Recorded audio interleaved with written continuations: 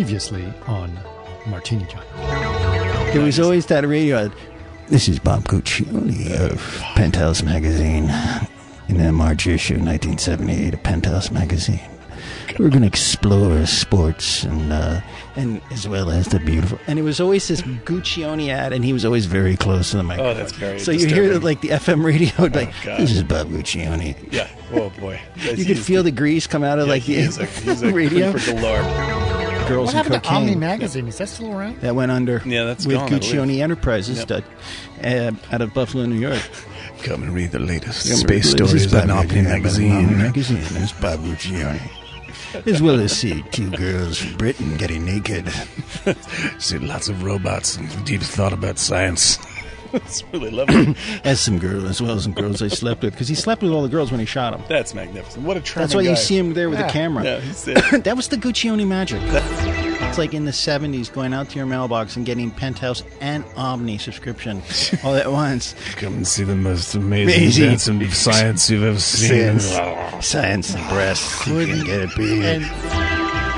Welcome back, Martini Giant fans. This is episode number 49, which is the 2007 film by Julian Schnabel, the American painter and filmmaker who made The Diving Bell and The Butterfly, or as the French title is, Le Scaphandre et le Papillon, which is a autobiography about Jean-Dominique Bauby, who was an editor at Elle magazine, and who suffered a massive stroke and left him almost completely paralyzed, and somehow was still able to write a autobiography, which is the basis of this movie. Quite amazing film and quite really beautiful. This is one of the more serious films that we've done, honestly speaking, and quite interesting to talk about. I will tell you this. I know I make excuses for this every time. It takes us forever to really dig into the movie because we keep, talking about other things. But no one seems to mind, especially our fans of Martini Giant, that, we can go 40 minutes before we even really start talking deeply about the movie. We talk about everything around the movie. So I think you guys are going to be okay with that. You guys are used to the 3-hour podcasts. This one takes us a little longer to get going in terms of the actual movie. In terms of what's important to talk about, I think it's definitely there. It's a lot of fun. I love hanging out with Eric and Dan and recording these conversations. We have since solved several of our audio problems that we've had since COVID, and it's getting better and better. So really appreciate that. Which brings me to the next point. We are actually going to try some experimenting, and it's going to take us a little bit of trial and error, but we're actually thinking about putting some of these podcasts as live Twitches. On Twitch, and we'd be curious to find out if you guys are into the Twitch thing and hearing us on Twitch and what you'd like to hear us talk about and when. So if you are listening to this and you're generally probably a good Martini Giant fan, we would love to hear from you on our social networks or on our emails or wherever, and let us know if that sounds like a good idea and if you guys would like to follow along and be on Twitch with us as we're doing it. We actually have a way to watch a movie and do our commentary as we're going while we're doing it. So it could be fun to do that. And I would love to hear from you. So go ahead and do that. You know where to reach us. Our Twitter is @Martini Giant. Our Facebook is facebook.com/MartiniGiant. Our Instagram is @Martini_Giant. And of course, you can always email us, which is podcast@martinigiant.com. And that's it. Anyway, much more cool podcasts to come. We're very excited about the upcoming episodes as well. I really like this movie, and I really want to thank, I think it was Dan. I think it was Dan's suggestion on this movie. So, really good one. Anyway, on to it. The Diving Bell and the Butterfly by Julian Schnabel. Hey, I was just showing this to Eric. This is what I got today. Oh, look at that. That's a fish and a half. Yeah, caught that in the surf. And it's pretty exciting. I did all the right things.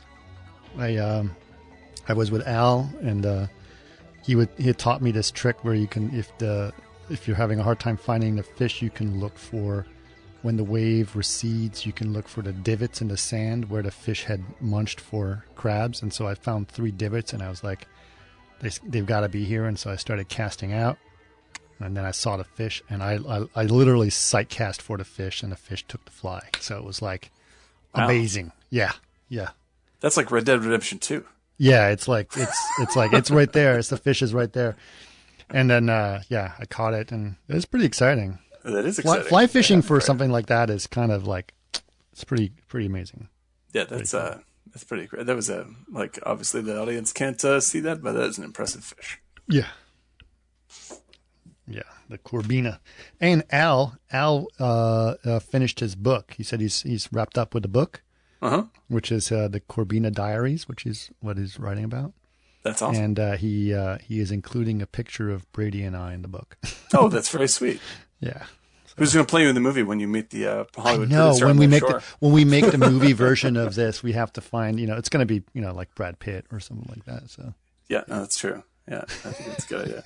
And I think if you get maybe Villeneuve to direct, then you got a intense picture in your hands. We got a good picture. Yeah.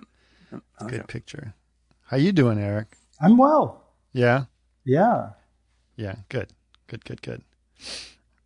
So you glad we got through a Schnabel film? Yeah, I love Schnabel films.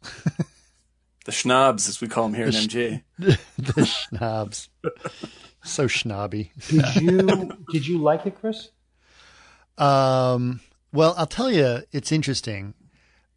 I was apprehensive to watch it, not because I don't want to, because I was, I do want to see a Schnabel film, but I was apprehensive to watch it because I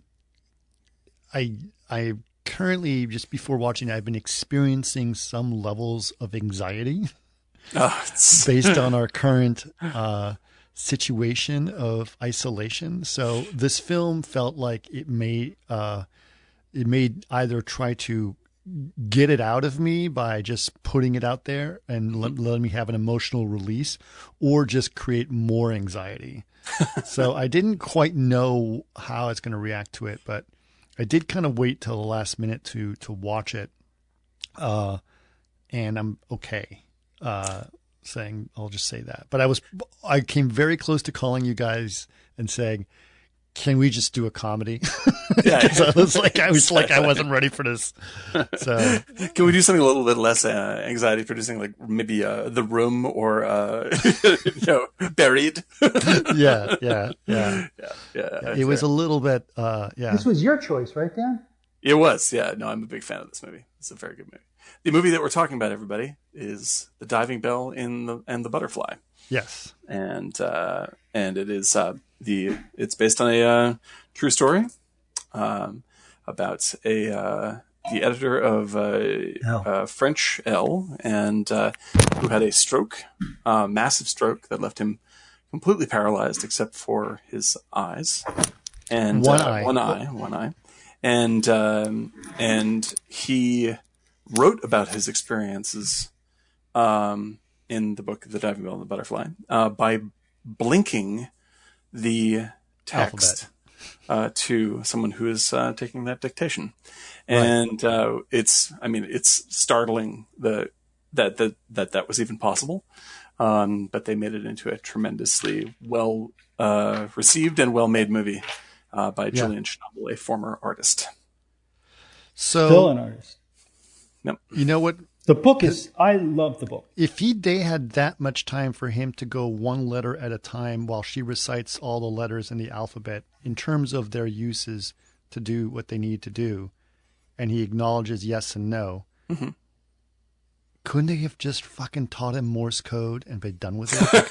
You know what I mean? Like, it's seriously, like, part of me just like, this is ridiculous. It's painstaking, and it's interesting how they do it in the movie because, like, they make it into almost a mantra in the film when I know they start. Because initially it's very like it's very difficult to go through. And by the end, they're saying many, many, many times. It's just part of the conversation. Right. So basically, they recite the alphabet to him, but the alphabet's order is in the order of which the letters appear more frequently in the French language. Right. And so that they can O-U-T, that kind of stuff. E is the most frequent one. Right. E and and then so he acknowledges when they hit the letter that he wants to talk about, but it takes forever.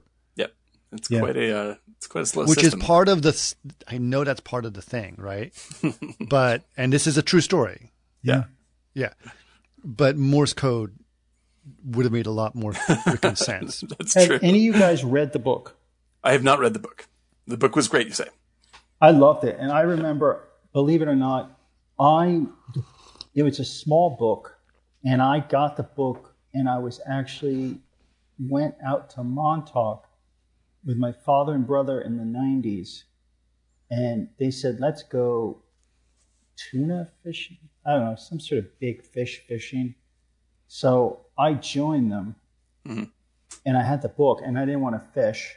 So I sat like Roy Scheider in the back or in the shaded area right. while they sat in chairs, with the fishing off of Montauk, and I read the book. Oh, that's beautiful. That's beautiful. So every time I think of it, I just think of, like sitting. Montauk.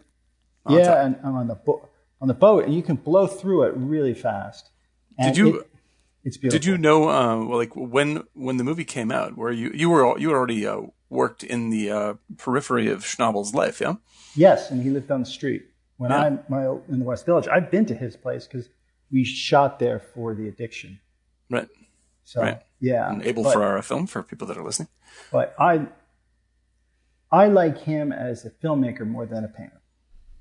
Yeah, I agree. I completely think he's a marvelous filmmaker. Really, I think he was born to do it. This film is my favorite. I love Basquiat. I love Before Night Falls. But there's a quality to even the opening titles and the fonts and just the ice melting. That's beautiful. They're like his paintings. I don't know if you've ever seen his paintings, but they have this kind of collaged kind of the tones and the color quality on his big canvases. They just match that. So I was like, wow, that's a perfect kind of. Yeah, I love the visual, the metaphor of the calving iceberg is spectacular. Is it called calving? Calving, yeah. When icebergs, essentially, it's like having little iceberg children. So it's having calves. I think that's the etymology of that. I'm not sure, but I mean, like it's when they're collapsing. Yeah, the sides are collapsing. Right. Yeah, and so you see these like these enormous walls of ice just completely breaking down and plunging into the ocean.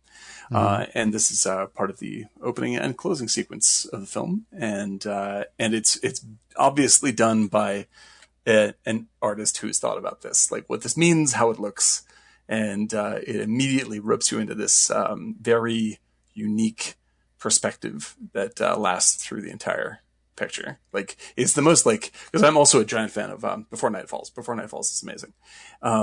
But not even that is quite as visually stunning. It's just like this is so focused, and not even in the literal way. I feel like much of the film is shot through his point of view of the guy who's paralyzed, and so you're just seeing first person cam like at least 50% of the time in that film.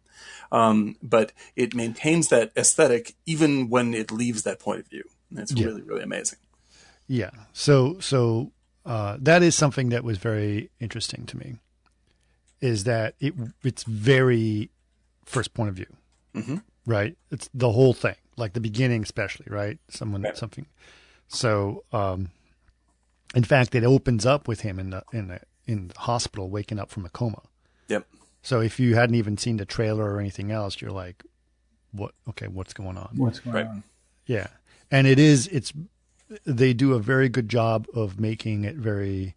They treat the footage, by double vision and swimmy and vignette and out of focus and focus or having trouble focusing. All that stuff. The audio is well treated. It's all pretty good.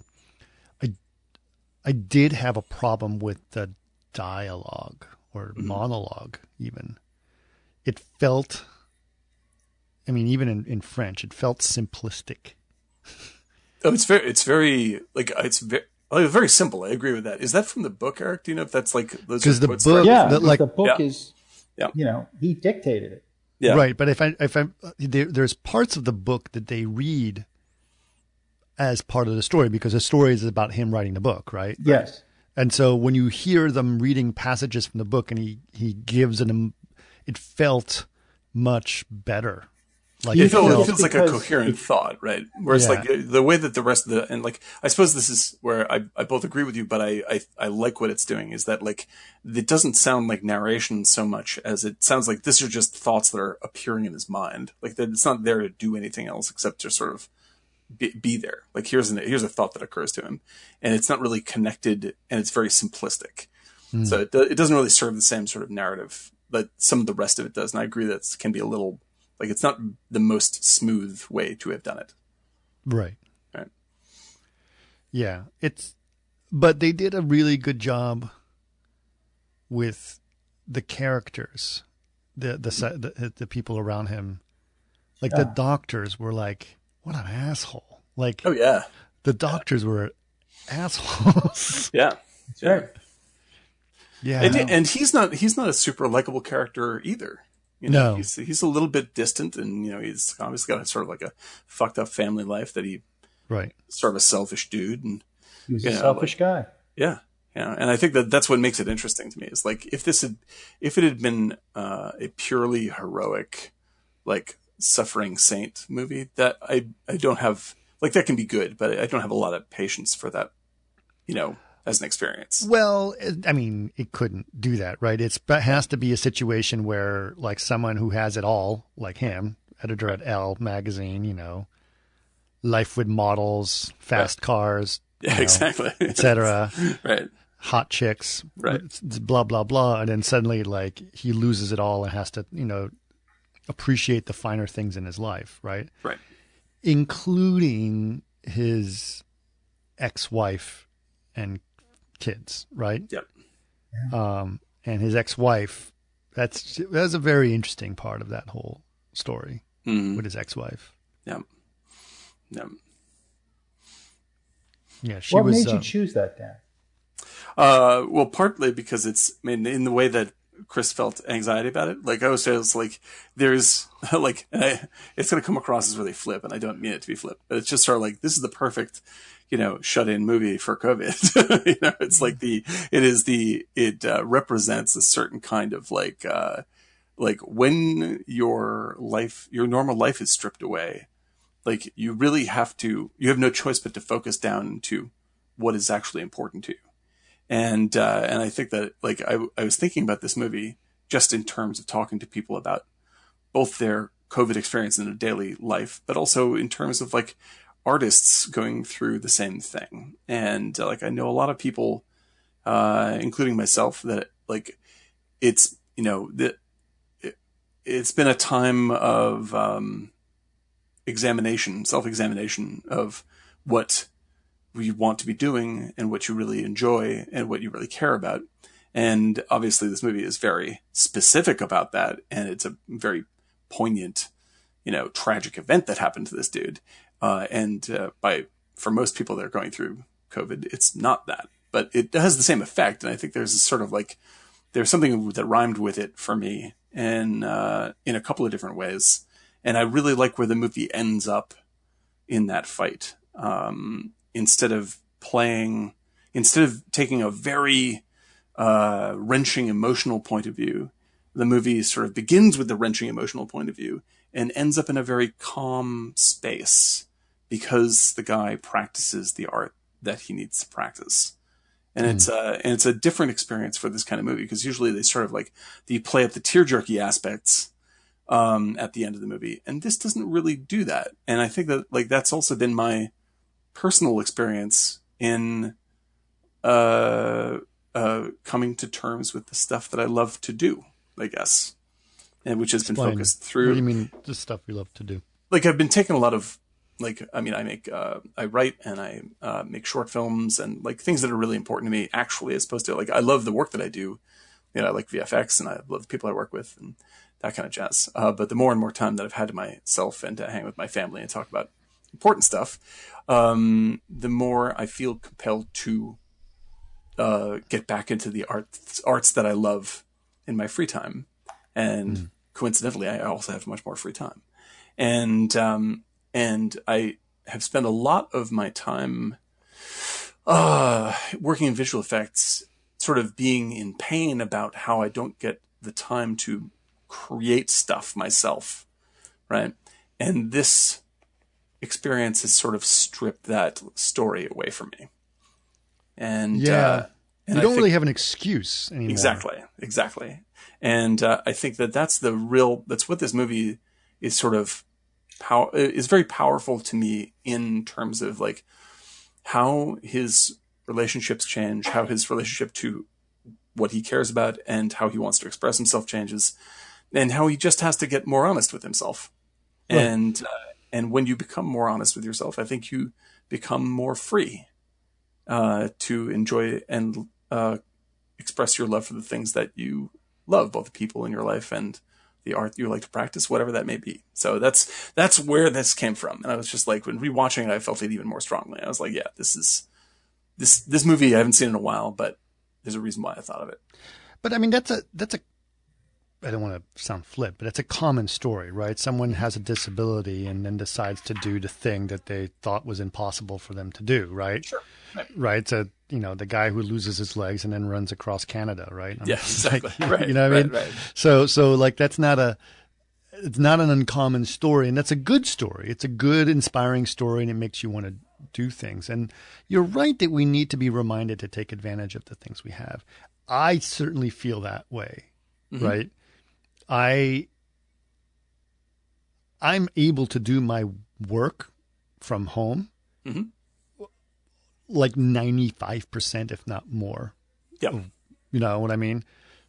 In fact, I would say whatever I've lost, the 5% I've lost, I've regained in terms of just time in the day. Yeah, without a doubt, dude. Yeah. You know what I mean? I mean, you dealt with worse traffic. Yeah. Like literally, like I was doing like 4.5, 5 hours of commuting during the day back and forth. And I'm just like, this is ruinous.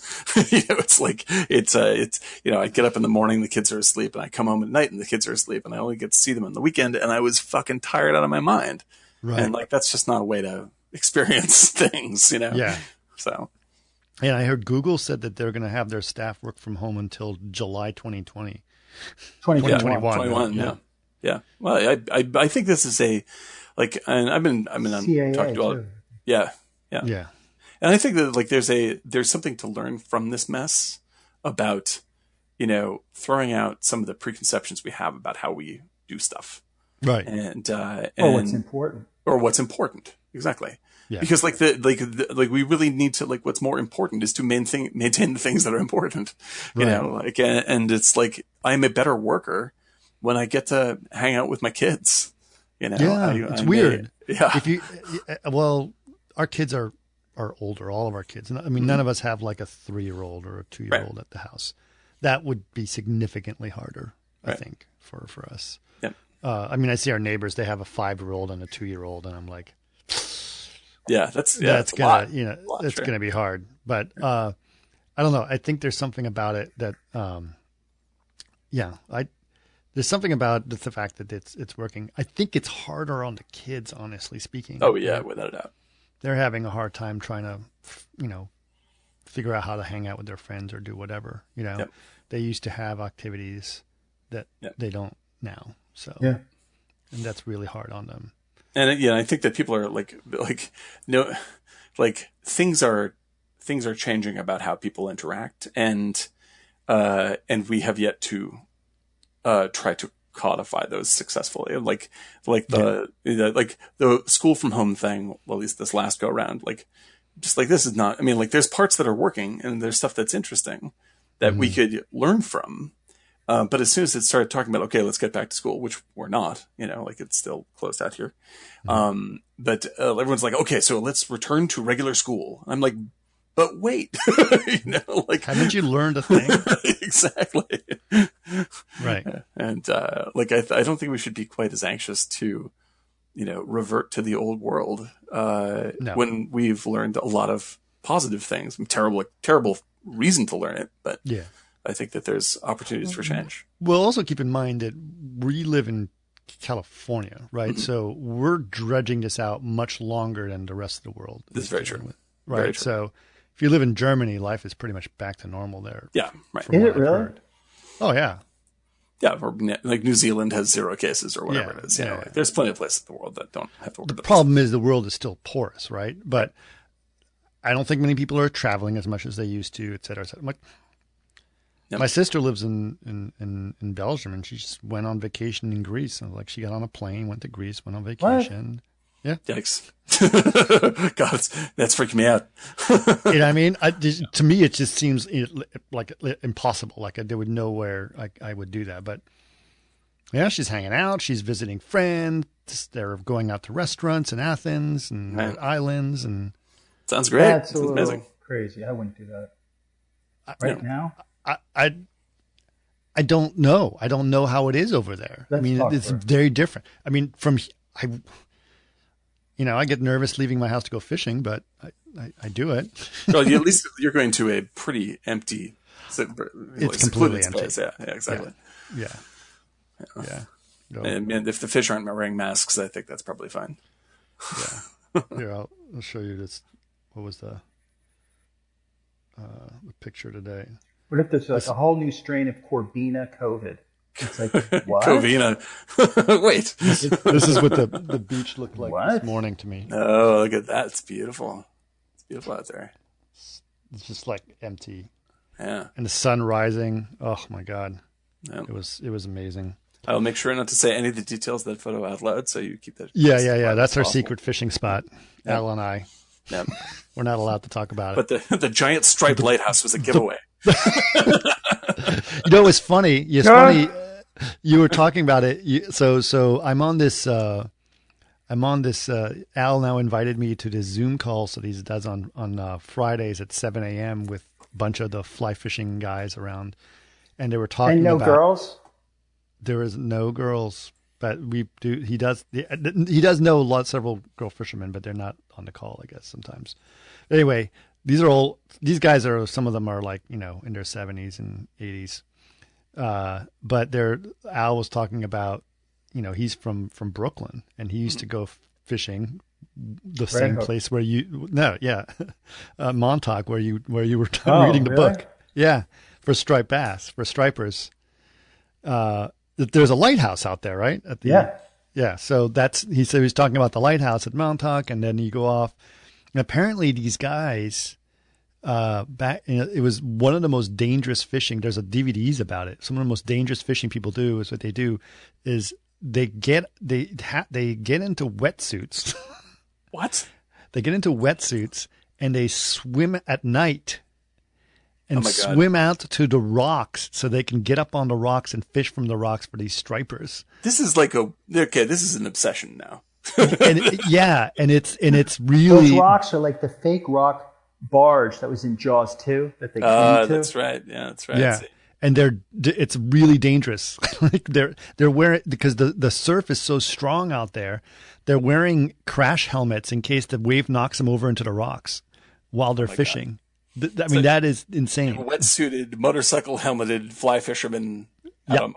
But except they're not. Then they weren't always using wetsuit. They're using big plugs and stuff like that. So they're using spinning. They're rods using and stuff. they have diving bells and they go out there. It's crazy the way we're talking about it. Yeah.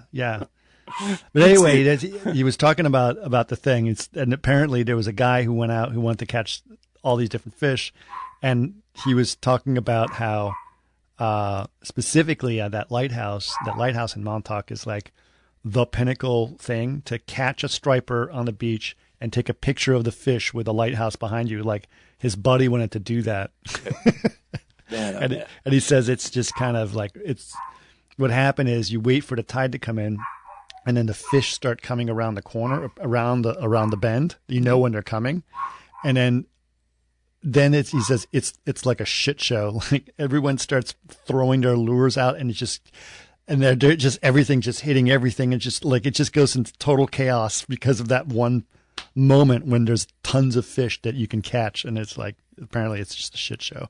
Oh my but his God. buddy caught the fish while everyone's flowing it. He got the pictures. It's like, now let's just get the fuck out of here. Jeepers creepers, man. That's Yeah, but that's that Montauk Striper lighthouse. Like that's the picture you want. motorcycle helmet. Yeah, exactly. That's what you need. Yeah. I'm picturing basically Evel Knievel in a wetsuit holding up a giant fish. It's just because these things get up like some of those stripers are like 40, 50 pounds. Yeah, they're it's big pretty fish. big fish. It's Yeah. big fish. You look at, I did catch a striper. Guess where I caught a striper? No Your idea. neck of the woods at Cape Cod. Oh, nice. Yeah, God bless Yeah. the Cape. Man, Yeah. man, missed that giant. I had basically I had a friend of mine, and his parents lived in the Cape, and so he says, I'm going to go up there for the weekend. You want to go hang out at my parents' house in the Cape? I said, sure. I said, I want to go fishing. He says, all right. So I had my fishing stuff with me. And so he said, and we got to his parents' house like late at night because Henry's very disorganized. But anyway, he gets there. So it's like 2:00 in the morning or 1:00 in the morning we get there. It's like, well, I'm going to get up in like, 3-4 hours to go fishing at sunrise. He goes, all right. And he goes, here's what you do. And he says, it's like, I didn't know what I was fishing for. I'd never fished in the Cape. I was like, I just wanted to go fishing. Okay. He goes, all right, here. And he hands me this giant wooden lure, which is a plug, popping plug. Mm-hmm. And I've never fished anything like that before because when I was fishing redfish in Texas, it was very different. And he goes, so you walk down the beach here until you get to that point, and then you'll take this big lure and you'll just toss it out there and just pop it on top of the water. And I say, this is a big chunk of wood with some treble hooks in it. This is really going to catch fish? I had no idea. Right. It's like, yeah, just give it a try. It's like, I don't fish, but that's what my dad does all the time. I was like, all right. And so I took his dad's old lure and I just like go to the point and I start popping it on top of the water. It's like, this is going to work. Maybe I should try something else. And suddenly I see this huge mouth just come out of the water and go, That's bam. right. And then my just like jaw takes off. I was like, oh my gosh. Yeah. And it was about a 30-inch striped fish. Yeah, that's the Cape Cod way right there. This is an arm from a Barca lounger with some coat hangers sticking out of it. Is that going to work? Yeah, it's going to work. Yeah. It's exactly. I was like, Jesus. It's like it was like split. It was an old lure. It must have been like 50 years old. It had splinters in it. It's the splinters is what really catches them. And and you imagine like it was painted, but most of the paint had rubbed off. So right, like right. it had Just that, chipped away. You can barely see the fisherman on it. Yeah, no, I gotta get the vibe. I definitely get the vibe. And it made this plopping sound across the water. I was like, drag it, plop, plop, plop, plop. Yeah, no, Cape's a good place. Cape's a good place for sure. When I was growing up there, I was terrified of everything. I was terrified of going in the water just because of Jaws.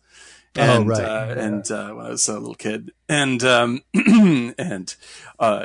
it has turned into actually Jaws. Yeah. In my hometown. Yeah. Where it's like we had sort of like a little sort of, bay, right? But it was protected by a long strip of sand, a long bar, but that got broken through by a hurricane. And once that happened, all these, seals came in to the bay to, eat fish there. And once the seals got in there, the sharks were like, oh, let's go eat seals. And so now, inside the Cape there sharks? Oh yeah, even Chatham. And, wow. Yeah, and like it's like a shark festival there now. It's like literally hundreds and hundreds of sharks there. You must not go swimming. It's terrible. Maine has got a big problem now too. Yeah, it's really. And they're something. all great whites, right? Yeah. Well, nice. Did you see that they just there's up on the Facebooks, I saw a video of a 20+ foot great white shark that someone was swimming with. Yeah. What? I was stunned. Have you seen Saving Sharks or Saving Jaws? No, I have not. So I think it's a Netflix documentary. It's called Saving Jaws, and it's about someone who's basically trying to demystify this whole sharks are dangerous, right? Yeah. And it's okay. So it's interesting, right?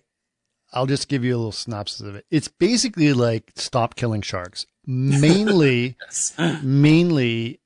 it's about the shark fin soup community, and exactly. I think they kill like 20,000 sharks a day. It's like Yeah, ridiculous. just for their fins. In Asia. It's idiotic, yeah. Yeah, and it's horrible. It's horrible. It's horrible. And they go on the tours.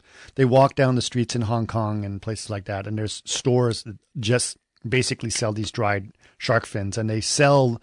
You see, they have shark fins of like whale sharks and other big sharks, and it's just horrible, horrible, horrible, horrible. And there's just bags and bags and bags of dried shark fins, and it's just really bad.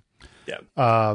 So the star of this documentary is this woman who swims with these sharks, and she swims with all the leopard sharks and not leopard sharks, the tiger sharks and the great whites, and she gets up close and touches them and all this stuff, right? But she's also a model. Of course. So she's super hot girl. Right. In like this, cool looking wetsuit thing. And she's very calm and it's very cool. And I really like what she's doing and the effort she's doing. But this is really about the photography of this. Yeah. This is beautiful the woman show with that they're sharks. actually selling. Right. Yes, exactly. And listen, if that's what and that's good. If that's what it takes to bring people attention, it's good. The documentary is not bad. I got to say the photography is gorgeous and the message is very clear. And Hot chicks should be wearing wetsuits. Yeah, and motorcycle helmets on Montauk holding a fish. Yeah, clearly. Yeah. So, and it's very good. It's very good. Is she a doctor or a researcher? No, I don't know. She's definitely, no, she's not. I don't think. And thing but is, she does. But they're going out with doctors all the time. They're part of the effort. Like it's a document. It's a documentary crew. It's really what it is. What's it called? Like Saving Jaws. Saving Jaws. I think because like people, fairly rightly blame the wonderful movie Jaws for causing people to be panicked about sharks. Because I want to modify that. I don't think it's Jaws. I think it was Jaws: The Revenge. Because it wasn't until I learned that sharks would vengefully follow you down to the Caribbean to murder you. That's when I became very afraid. The third one. The fourth one, actually. The Michael Caine? The third one's terrible, but in a very entertaining 3D Dennis Quaid, Wes Armstrong way. Yeah. Yes, fourth one is Michael Caine, and it is astonishing. That's the one. That is the one where he. Apologize. Someone asked him. This is my favorite Michael Caine quote of all time. Someone said, "So you famously were not there to receive your Academy Award because you were filming Jaws 4, which got horrible reviews. Did you ever end up seeing Jaws 4?" And he goes, I never have, but I have seen the house it bought me, and it's marvelous.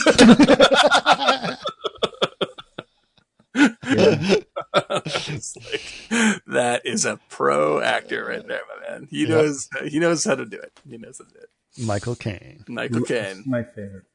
I love that dude. That guy, you can bring him to any film at all, and he does exactly as good a job as he always does. Like he's never on the back foot. Including Austin Powers when he was played dead in Austin Powers. But you know what? The other actor like that is Max von Sydow, who's in our movie. Who is in our movie and is wonderful and speaks French, which I didn't know that he could do. Yes, he does speak French. It's pretty good. I'll just say he speaks French. Yeah, he speaks French. To someone who doesn't speak French, it sounds like he knows how to speak French. Yes. As opposed to, there are plenty of actors I've seen supposedly speak French, and it's obviously phonetic. Like this guy actually is relatively convincing and acts through it. The best non-French speakers speaking not French or doing his thing is what's the name of the movie? Oh shit! Who was in When Harry Met Sally? It was the girl Meg. What was the actress's name? Meg Ryan. Meg Ryan, and she goes to France and she meets the guy from Fish Called Wanda. What's his name? Kevin Kline. Kevin Kline. So Kevin Kline plays a Frenchman. What's the name of that movie? Kevin Kline, Meg Ryan. It's a comedy. Forget Paris. No, that's Billy Crystal. No, that's Forget Paris. Yeah. Dan, did you like that? You're like, Forget Paris. Like, no, that's Forget Paris. That's Forget Paris. I think okay, so. Hold on. I'm looking it up. Kevin Kline movies. Kevin Kline movies. Here we go. Got it. It is French Kiss. The French Kiss. French Kiss, yes. And he plays Lawrence Kasdan directed that. Wow. That happened. So he plays a Frenchman, and then what's his name? Jean Reno. He plays his like counterpart as a real Frenchman. So he does all the talking, and Kevin Kline just goes, well, yeah. That's like that's his entire French. Like the rest of the time, he's speaking English with a French accent. But when he's actually having a French conversation, like what? Maybe. Why? Yeah. Yeah, the only person I know that I understand, I do not speak French, so I can't tell, but I understand that Jodie Foster speaks fluent French. Yes, she does. She does, because I heard her in, we talked about it. Oh my gosh, Elysium. Yes, that's right. And and because she does it for the Jeunet film, Jeunet Acaro film. I can't remember the title of it, but apparently she's great. But the real trick with speaking in the language you don't know, like von Sydow here, is being able to act through it. And Max von Sydow is great in this movie, whether he has an accent or not.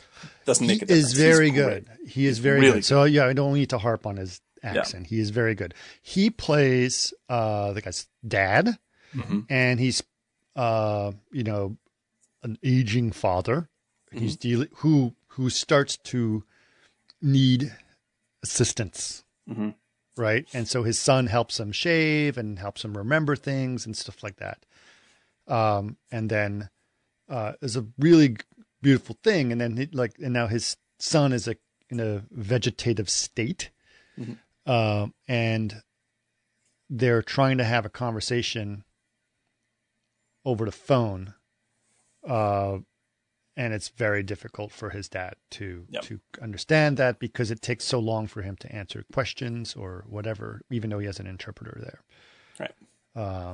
Because he feels like he hasn't communicated with him when he had the opportunity, and now it's made almost impossible. Right. And it's like he's not represented as a bad dad, really. I mean, he's just like, they just had he seems fairly, inconsiderate and a little selfish, and he says that he cheated on his wife a lot and all this kind of stuff, and you can tell that he didn't lead a really great life, but even then he's just like, oh, now I fucked it up, I missed my chance to actually communicate. But here's the question: what's really a great life? I think this movie asks that very strongly. Yeah, it does ask that. Because my thing with this, it's like, it's almost like you have to, when you first start watching it, it's almost like you tell yourself you have to learn not to learn to live with loss and not expect everything right away, in a sense, right? Because the frustration of not being able to talk, and that problem with that, like where he's just so frustrated because no one could hear him, and he's talking back to himself. That isolation and not being able to have that and not dealing with that is probably a lesson you should live with, because once you're dead, that's what it is. Yeah, I guess. What was I just felt like I personally responded like, man, you just have to learn to live with not rejection, but not having your way. Like, learn to live with, the frustration of am I saying this the wrong way, or do I sound like? No, I think I get what you're saying, because it's the impulsive, like, come on, I'm right here. Yeah, let go of the frustration. Like, ride the wave that you're on. That's there's things you want to do, and you have, there's stuff that you would like to accomplish, then you're trying to do, whether it's communicate or whether it's practice art or whatever the hell it is. But the situation you're in may not allow you to do this the way you want to do it. And the biggest waste of time is complaining about it. Is to sit there and destroy yourself with the fact that you can't do the thing that you want, because then you're losing even more time. Which is essentially what happens for von Sydow. This is where it's very connective to me in the movie. It's like von Sydow has that moment where he's like he is essentially, he had all this time to communicate with his son, and he didn't really. Like I said, it's not a bad relationship, but it's clearly not a full relationship. And when that is shut off, all he can express is the frustration, and that causes him even more pain. Right. Like he's ashamed and embarrassed that he has to hang up the phone, instead of just going, this is the way it is now, and I'm going to try to express this and connect to my son anyway. I always kind of felt his character was somebody like he wanted to have success that his son had. Yes. And it's like, I'm wondering if that's what Schnabel was dealing with. And also, not only Schnabel, but because he did have a weird relationship with his father. I don't know anything about this. Go ahead. Yeah. I mean, I remember reading an article about Lou, because Reed was a really good friend with Julian. And I think Julian's father died at his home in the village, and Lou was there. And then he's like, Lou, just Dad passed away or something like that, and come into the next room and touch him, and you can see him. And Lou's like, I don't want to go in the next room. Right. Before they came to pick the body up, and he's like, I don't want to do that. Right. And Reed felt really uncomfortable about that, apparently. And but that kind of relationship to say, look, my father's dead in the next room. Do you want to go in and just see him? Do you know what I mean? That's kind of like, right. And the other thing too, is that they used this water theme, just like you did in Basquiat, the surfing. Because I know Basquiat surfed at one point, or does surf. So it's kind of like interesting, like using those old hooks. But I just felt like the father wished he could have been like him. He wanted to be like his son. And so, and maybe the son knew that, but then he also felt proud. I beat my father. Because a lot of people compete with their parents. And so, it's almost like he didn't want that to happen at the end. Right. It's like, what a selfish jerk I am. And I felt like learning to get everything you want and learning to just to accept loss and not having everything go as planned and accepting it and learn to live with that is probably the lesson, because he obviously got everything. Change, right? I mean, he just had everything, right. And then he just lost, and that frustration and how scared you are, anxiety is horrible.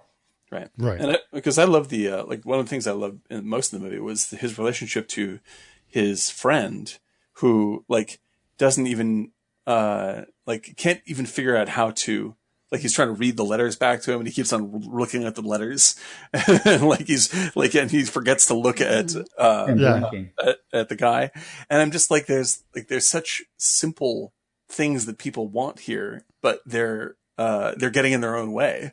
Well, he also was laughing about it. Yeah, exactly. Yeah. Exactly. That's a great point. Like when when the two... Go ahead. Oh, I was just going to say, when the delivery men come in and make fun of him, he was and the woman who is his speech therapist is offended for him, right? And is really, really mad. But you hear Matthew Almeric laughing, and I was just like, that's fucking brilliant. Here he is. He's just like, yeah, I'm just letting this ride. It's kind of funny. Well, what was interesting, what this brought up with me, because this is something that I've been talking about for a long time, sort of in the tech world, and Eric and you, Dan, we've actually mentioned this on the podcast before, is we talk about films are a third person experience and VR is a first person experience. Right. And people try to shoehorn VR into movies, and it just never feels right. Right. But this situation is the kind of stuff that is 100%. It doesn't have to be VR. It doesn't have to be VR, but it's completely appropriate to be the first person experience. And that is, because especially because he's so helpless, right? Yes. So the whole point of VR, the thing that I don't like about VR is that like stuff just happens to you and you don't have any control over the story when you're doing this, and it just feels wrong. Like, and that is exactly the point of this film. Right. Exactly. Things are just happening this to is a great you. Point. This is a great point because like we brought this up because I think we talked about this with Roma actually, because like I thought like Roma is kind of a VR movie to me, and where it's just like it spends so much time letting you be in the space with sound design and being like just giving the space a lot of room until you are like you're not even there for the scene, you're just there to experience what you're experiencing. And Roma takes its time to get you into that frame of mind. And as like the director Alphonse Cuarón, when he was talking about when he was doing Children of Men, he said that Children of Men was inspired by Half-Life 2.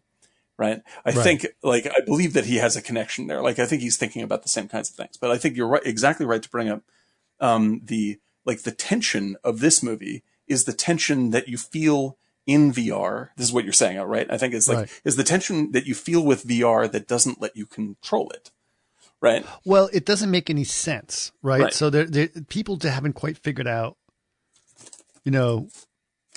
how to make VR content in the movie form. They thought of it as just another make a movie form of stereo. It was like, it's just stereo enhanced. It turns out that's very frustrating. If you instead of doing a big Cinerama dome, we'll just do a 360 dome and then we'll make it stereo, and it's like that's the new movie. And it's because it's super easy to tell stories in 360. It doesn't quite right. And this one was very telling. Also, the fact that it still made sense because he couldn't move his head, right? Yeah. So it's very, and they focus on it, and they said it's like, don't look here, don't look there, look there, look there. Like when they're talking to him.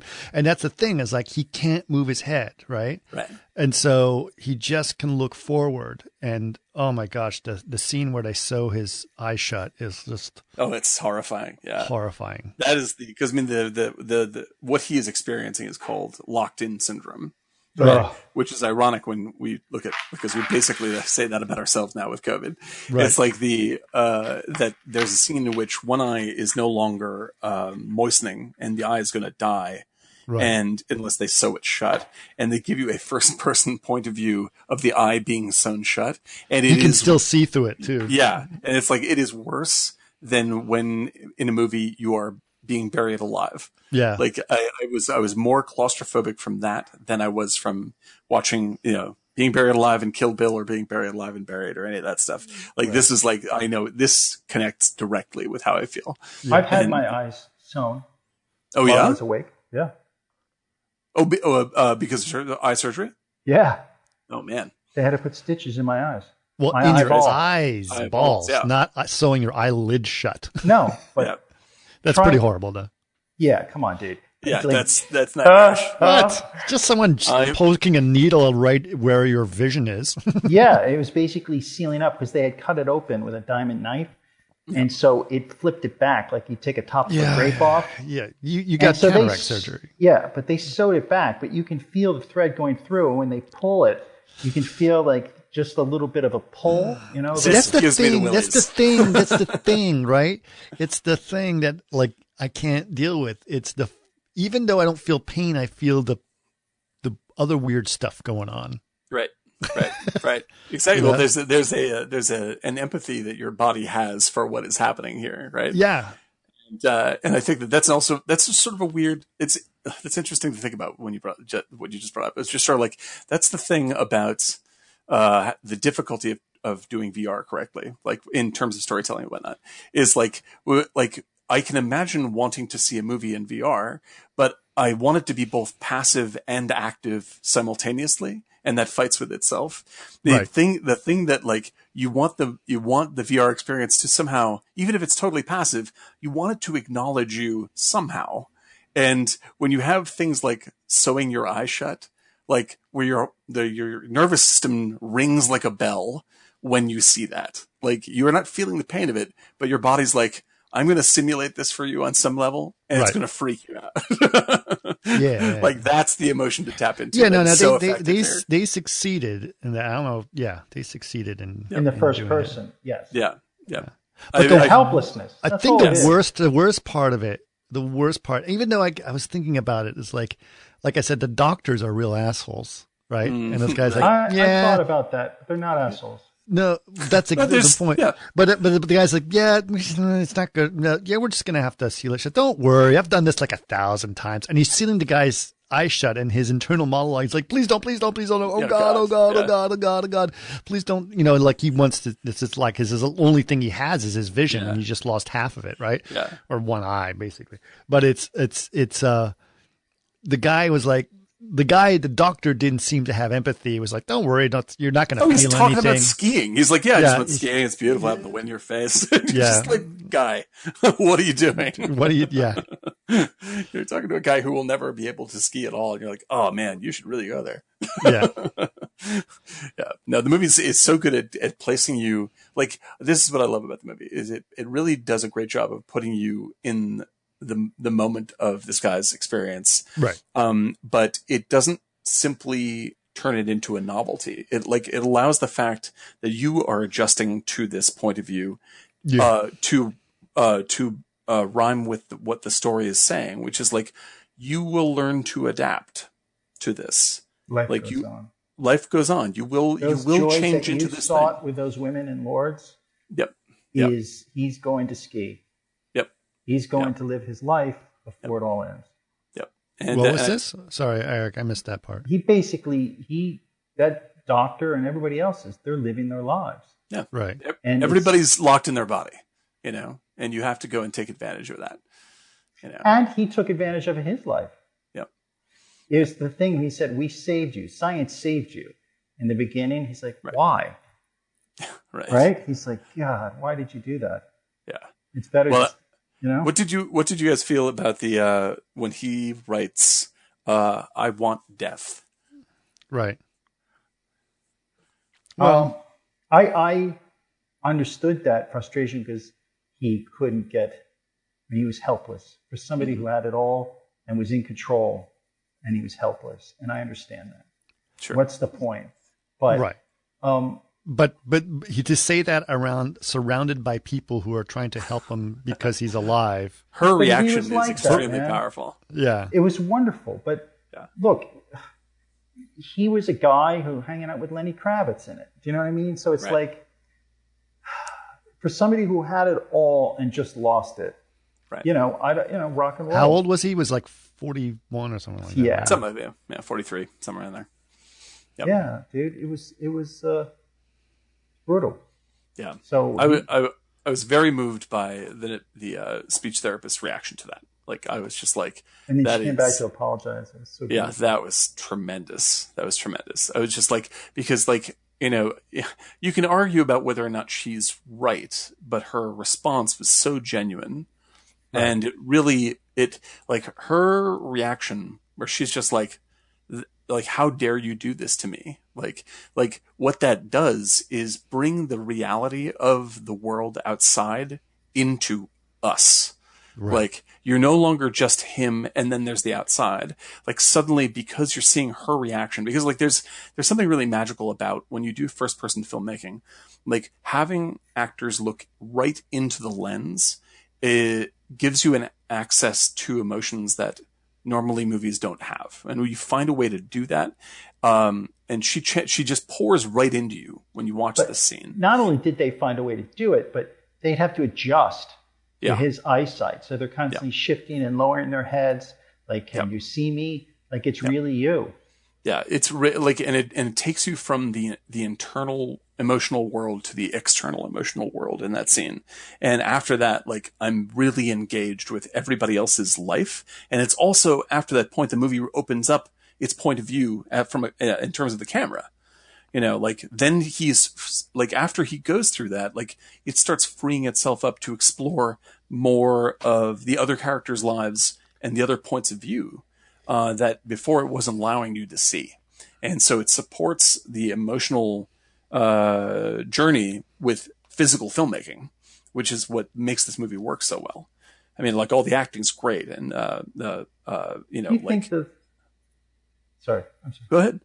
Like when they go to Lourdes, and he questions Mary, and he looks in the window, and then like the next scene, it's like he is being floated in a pool. Yeah, like a pietà. Yeah, it's beautiful. Yeah, it's really beautiful. I mean, there was something about that whole scene about commercializing Jesus and everything. It was ridiculous. Oh, there's a wonderful shot where he's like all the postcards, though, the 3D or 3D postcards of Jesus. The blinking Jesus blew me away. I'd forgotten about that one. I was just like, what a fucking ripe bit of like, that's a slap in the face. Like, here's what you think. Here's what you think of yourself. It's just like, that's what a catch. That was a really, really good. And then that they probably didn't even think of that until they were actually there filming at Lourdes. And they're like, well, we have to shoot blinking Jesus, obviously. Right. So good. Yeah. Incredible movie. And I can't have sex with you with the Mary looking at me. With Mary looking on. Oh my God. Yeah. It was, Oh, that's a good pick there. That was blessed by the Pope. That's right. Right. It's like, oh my God, you're commercializing Catholicism. It's just hilarious. Well, and then really, it's sort of like it's great. It's like saying it's a sign. That Star Wars shirt was signed by George Lucas. No way. Yes. No, it's twice as Star Wars. But I think that like it's such a great way to show the distance from his from his real spirit. Like he is so he's so alone in that experience. Like when he's walking the streets, after he leaves at night, and it's just empty, and like there's like, he doesn't connect with the people when they're right in front of him. And then he is shown walking through empty streets. And this is the aloneness that he was already feeling in his life. And now it matches up with the aloneness he feels because he is separated from it. And you feel the distance between he's like, that says like, what have you really lost? Have you really lost something here? Or is there an opportunity to get something that you formerly didn't have? And a perspective that you didn't have on yourself and your relationships. Obviously it's a terrible way to go through it, but like you have an opportunity here to explore this. And that's the stuff. I mean, just like I was talking about with like, everyone who's fucking stuck at home right now, like you have the choice between going bananas or digging into what you care about. And I think that the people that are having the toughest time are the people that are looking for escape and are frustrated by the fact that they can't do that. And whereas it's a tremendous, like this is a terrible thing that everyone's going through, but it's just like, it's such an opportunity to like look at what is real and actually meaningful. And the movie visualizes that so well. And you said earlier, you basically realize what's the most important thing after all in your life right now. Yeah, no, I mean, like it's, you've known that the whole time. I mean, sorry, there's a difference. Yeah, no, there's a difference. You've talked about that long before COVID. Yeah, but I mean, this is the thing. Is like there's, without going deep into my personal life, like there's been a long process of sort of figuring a lot of stuff out, and even like there's the difference. Like I think this is always true. There's a moment in Bridesmaids, the movie Bridesmaids, which I really, really love, where the main character has just been through hell. Like everything has gone wrong in her life. And she sort of starts to get the picture that she's the source of her own problems. Right. And to the point where she's able to sort of vocalize that, and she intellectually understands that.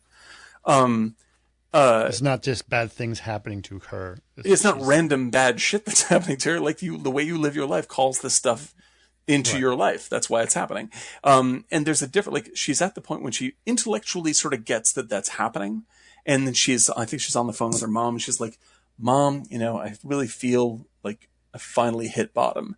Right. And of course, she has not hit bottom at all. Like the movie's Right. just like, the movie's like, no. Well, you don't know where bottom is. Exactly. That's the problem. Exactly. And so like, whenever I talk about like having some realization about where my life's going, I try to be sensitive to the fact that I'm probably wrong.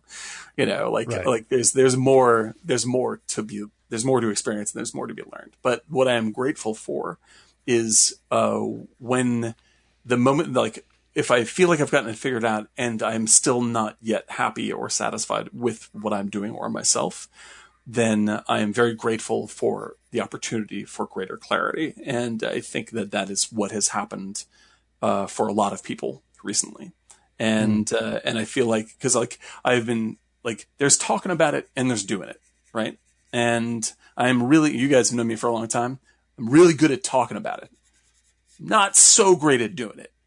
Really? And like, I've never known that. You've always made and moved and moved. I think the reasonable way to look at it is like, sometimes I am and sometimes I'm not, and sometimes the engine's working perfectly and sometimes it doesn't. And that stop-startness, it creates its own sort of mythology in my mind about my ability to get anywhere that I want to get. Because like it's easier to fall back on complaining about frustration than it is to grapple with what you want to do and to execute it. And the fact is the happiest I've been is when I've relaxed into, what the situation I'm in, even if it's not a great one. We just go, okay, there are things here. I mean, that's a total Christian line. It's like, accept the things you can't change, right? Like in fact, it'll give you a greater ability to act on the things that you want to act on if you recognize the things that you can't do and let that go. And that's a difficult thing that has been historically a difficult thing for me to process. Letting go, because like it's so, like ego wise, it's so satisfying to revel in the suffering of it, because it's very self-defining. And you just sort of say like, oh, woe is me. I won't be able to do this thing, or blah, blah, blah, or people won't let me, or whatever. I want to be a filmmaker, but the studios, et cetera, and it feels really good to be able to get that off your chest now and again, but it's also very addictive. And eventually, like, you have to find a way to find peace with what you're trying to do instead of living in an illusory world of accomplishment, like actually settled into the practice of accomplishment, and being in the place you want to be as opposed to wanting to be in a place, if that makes any sense. I know that's a long way to talk about it, but I mean, that's what rings true about this movie and why this movie, because I mean, like, this movie is not made for people who have had strokes and are locked in their body. This movie is saying we are all locked in our bodies. And yes. what are the stories we tell ourselves about why we can't be where we want to be? So how are we in a place you want to be rather than wanting to be in a place you want to be. Right. And I think that's the powerful statement this movie has, and it's why I thought of it.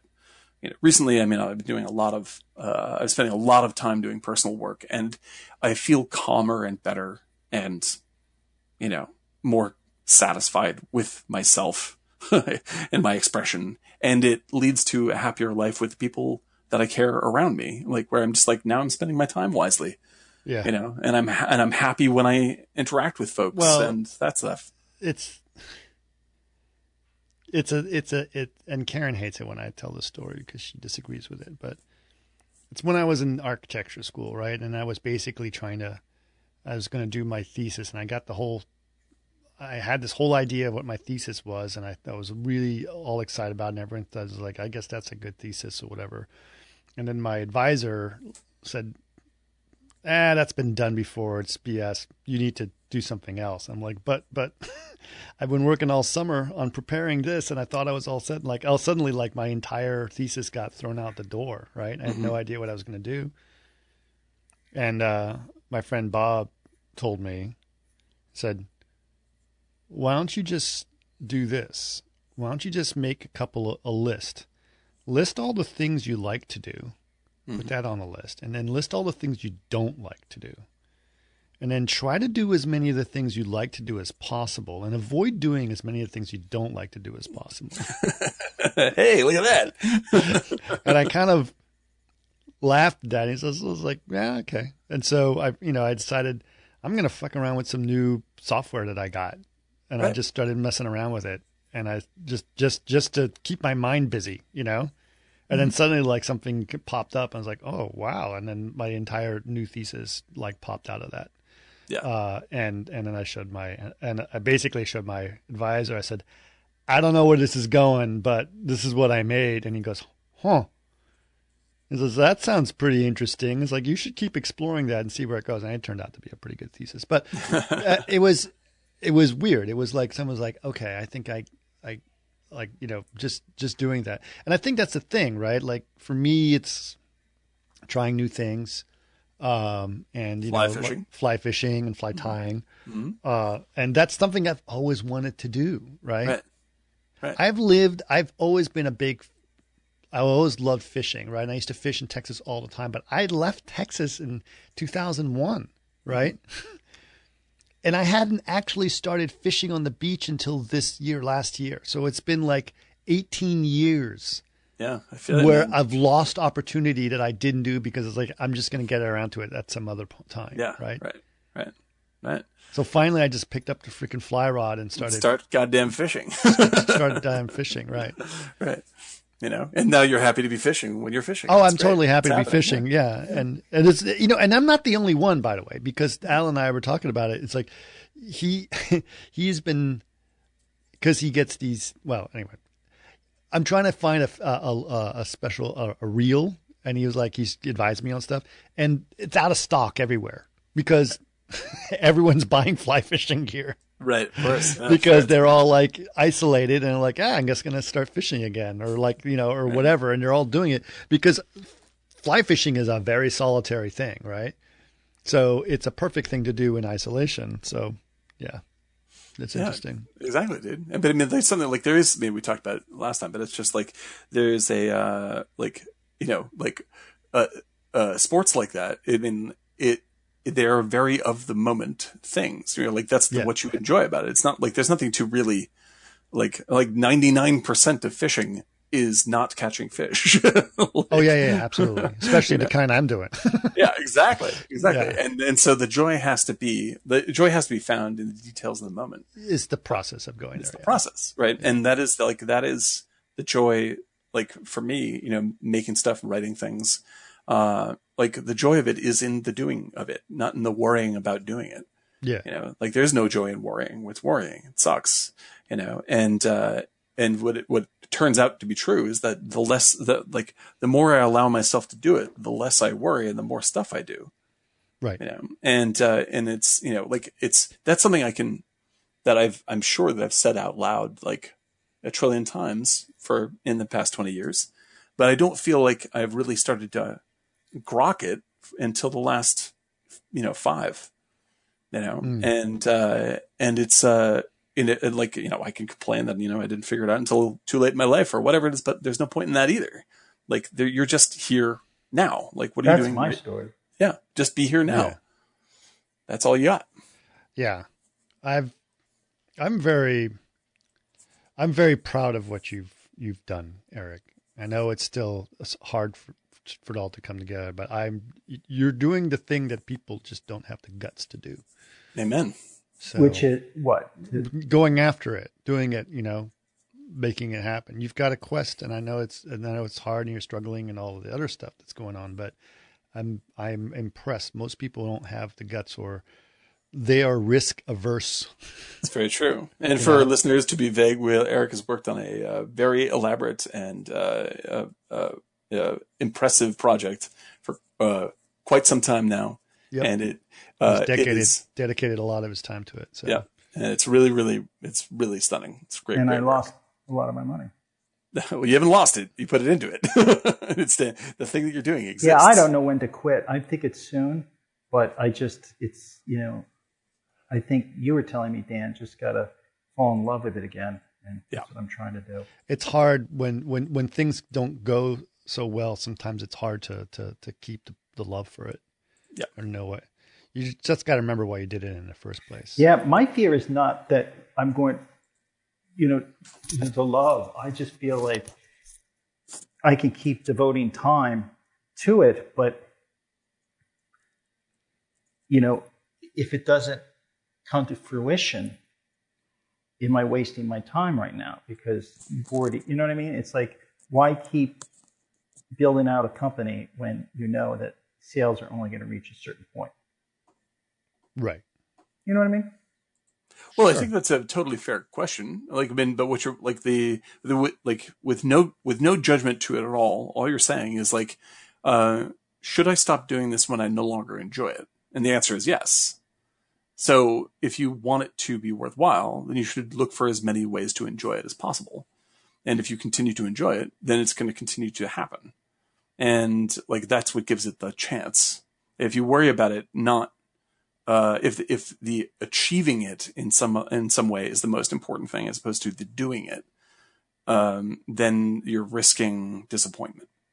But if you say it's not happening, this thing that I want to do isn't happening in this particular form, but I do love it, so I'm going to do it in this other form over here. I'm going to change the way the art is practiced so I can continue to tell the story.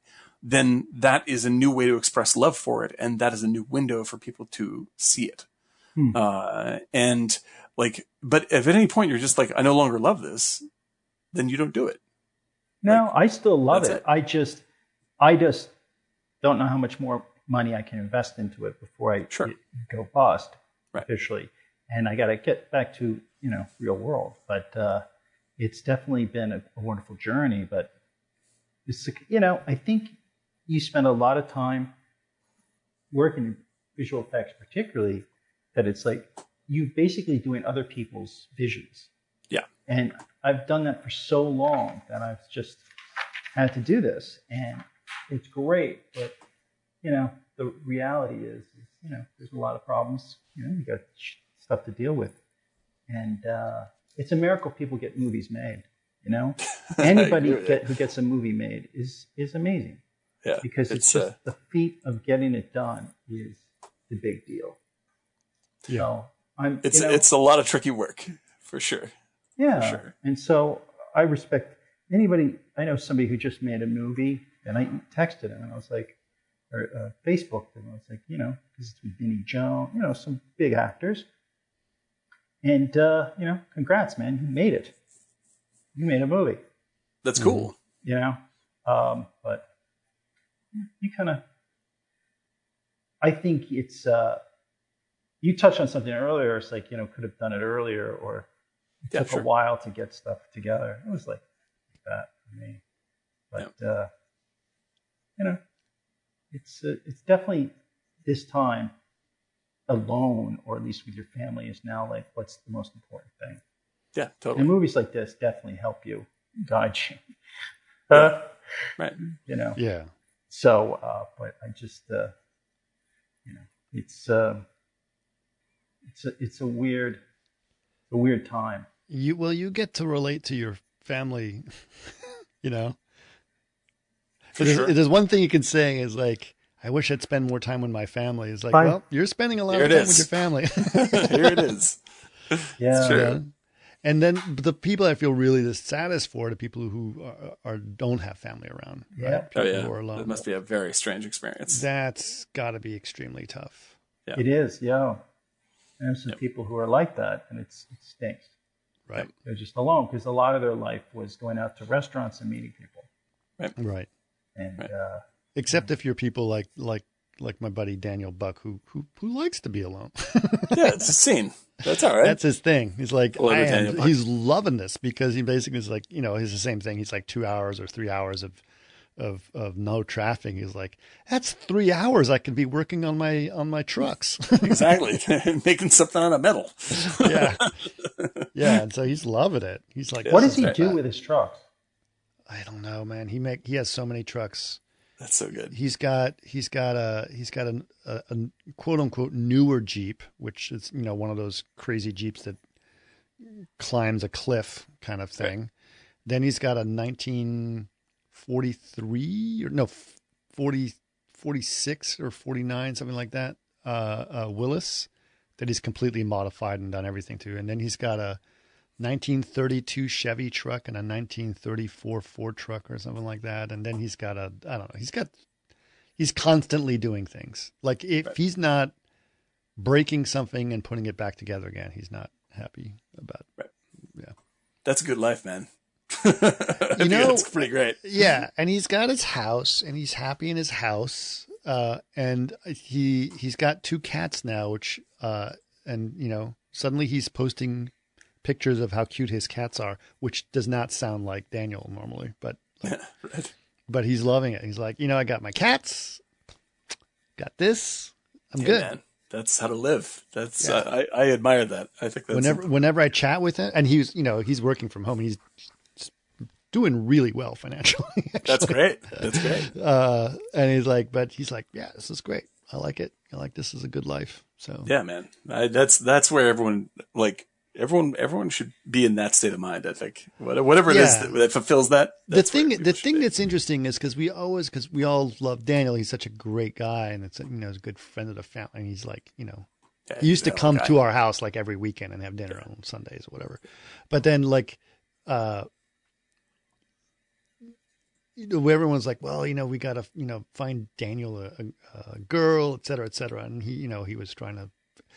I don't think that's going to work for him. May not fit. It may not be what's important, to him. Exactly. Who cares? Whatever's important. He thinks it's important because that's what everyone tells him he needs to have. Yeah. And he definitely, but I think he can just be a bachelor, hang out and work on his trucks. I think that it's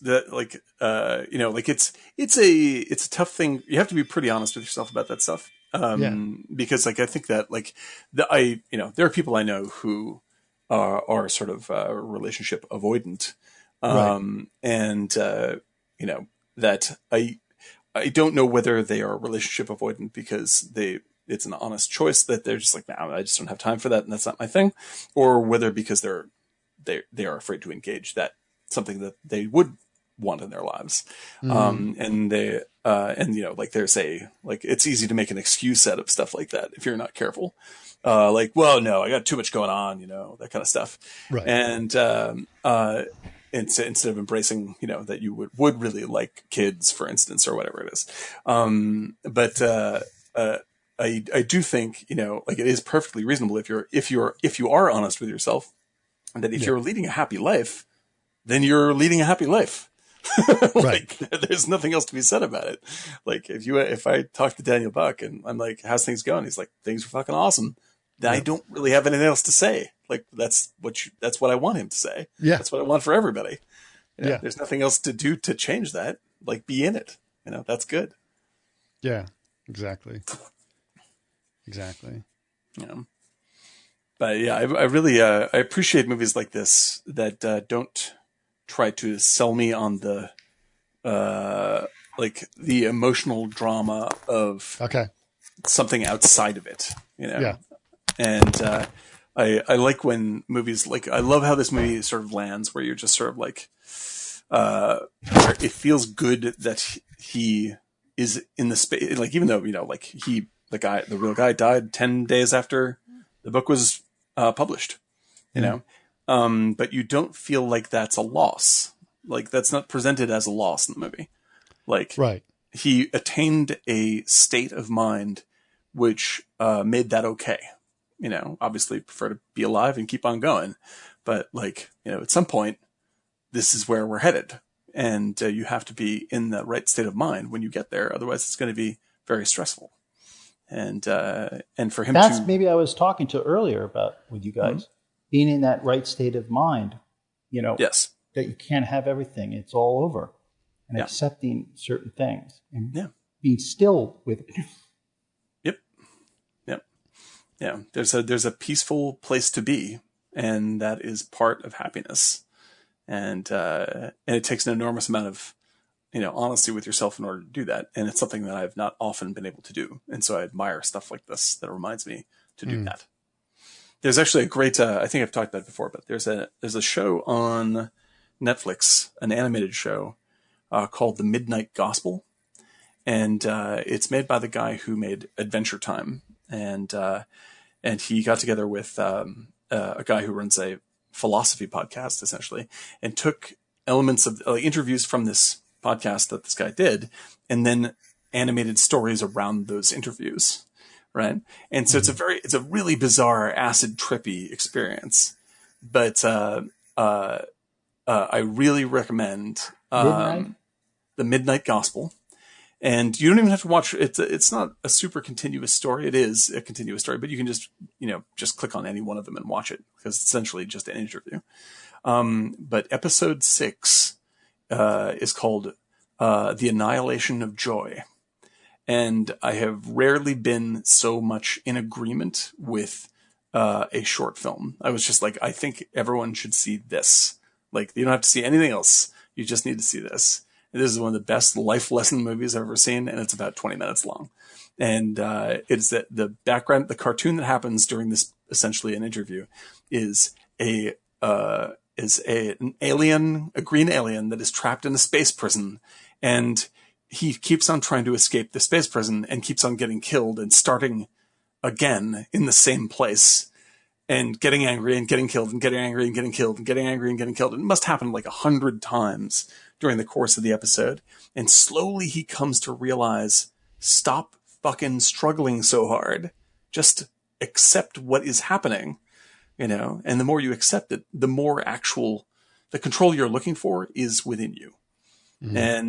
And it's one of the most, it's a very funny cartoon, but at the end I was totally crying. Like, it is such a release to see something like this. And if you can get to the place where the little green alien guy is in the end of that, or where Matthew Almeric is in the end of Diving Bell and the Butterfly, I highly recommend that. That is a really happy place. Yeah. Yeah. It's, yeah. And there's something about, I don't know. Yeah, man. About what? There was something about, it was a little unsettling to me. Yeah. Yeah. It's not, like I said, it seemed very simple. Yes. Like, there's something simple about it that I wish there was hints of something a little bit more thought provoking, but it wasn't always that way.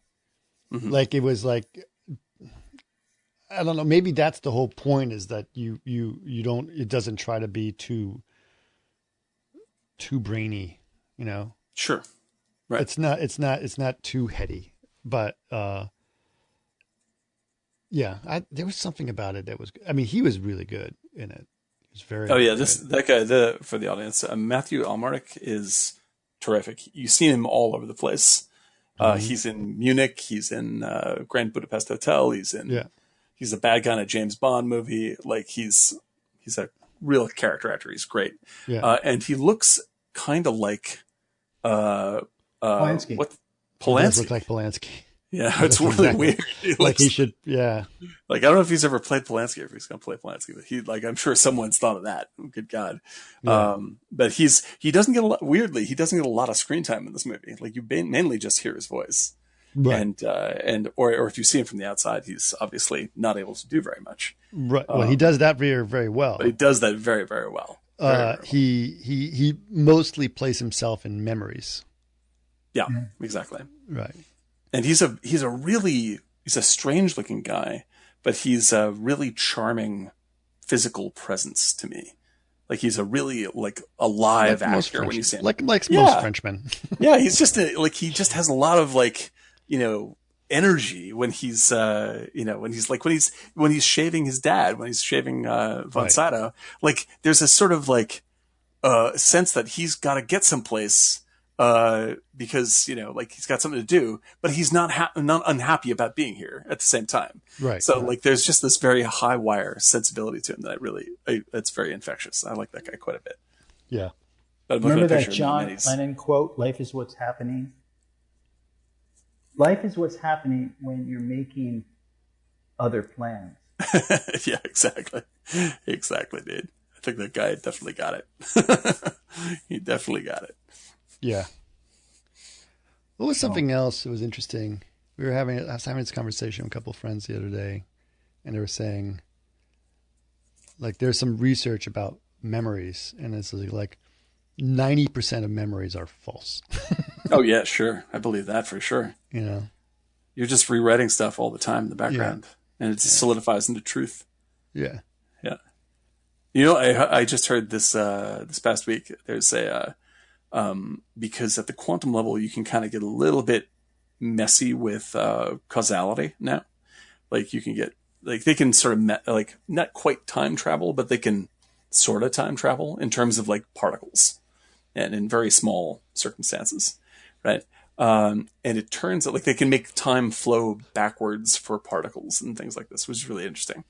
But what they discovered is that at least at that level, if you go back and change something in the causal chain earlier than where you are, right? The grandfather paradox. So you go back in time and you kill your own grandfather, and then you're not alive to go back in time to kill your own grandfather problem.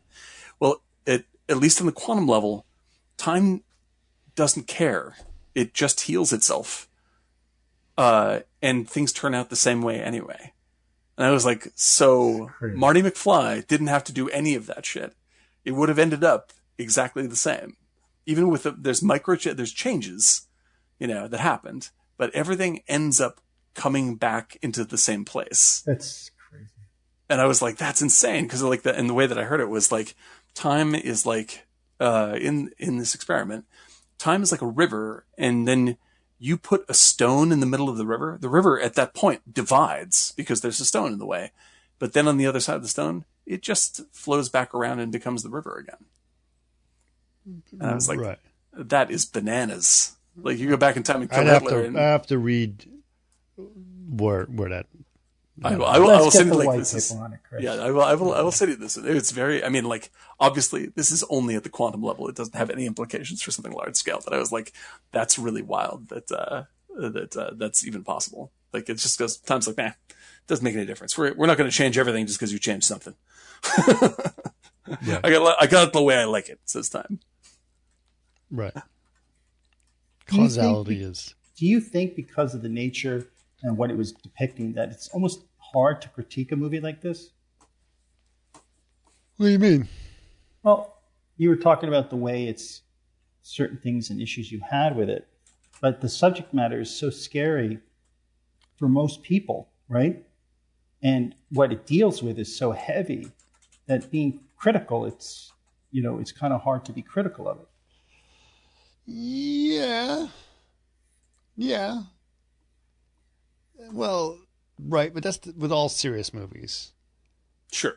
Like, you're not going to go Schindler's List like, yeah, Schindler's List was okay, I think you should be able to say that. I think Schindler's List is a good movie, but you should not feel bad about saying that. Like, because I really don't like when movies require me to speak well of them because of the subject matter. Like that's a giant pain in the ass to me. Yeah. I was like, it's interesting you say that because I just was thinking of Schindler's List when I said that, because I remember going to see Schindler's List with a DP who lived in my building in New York. And we were critical of that flower or the rose shot at the end.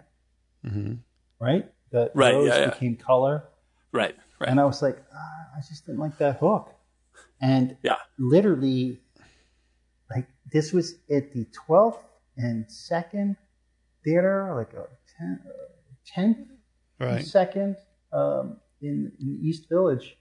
And these 3 or 4 older, obviously Holocaust survivors, Jewish men, came up to us and said, how dare you criticize the film?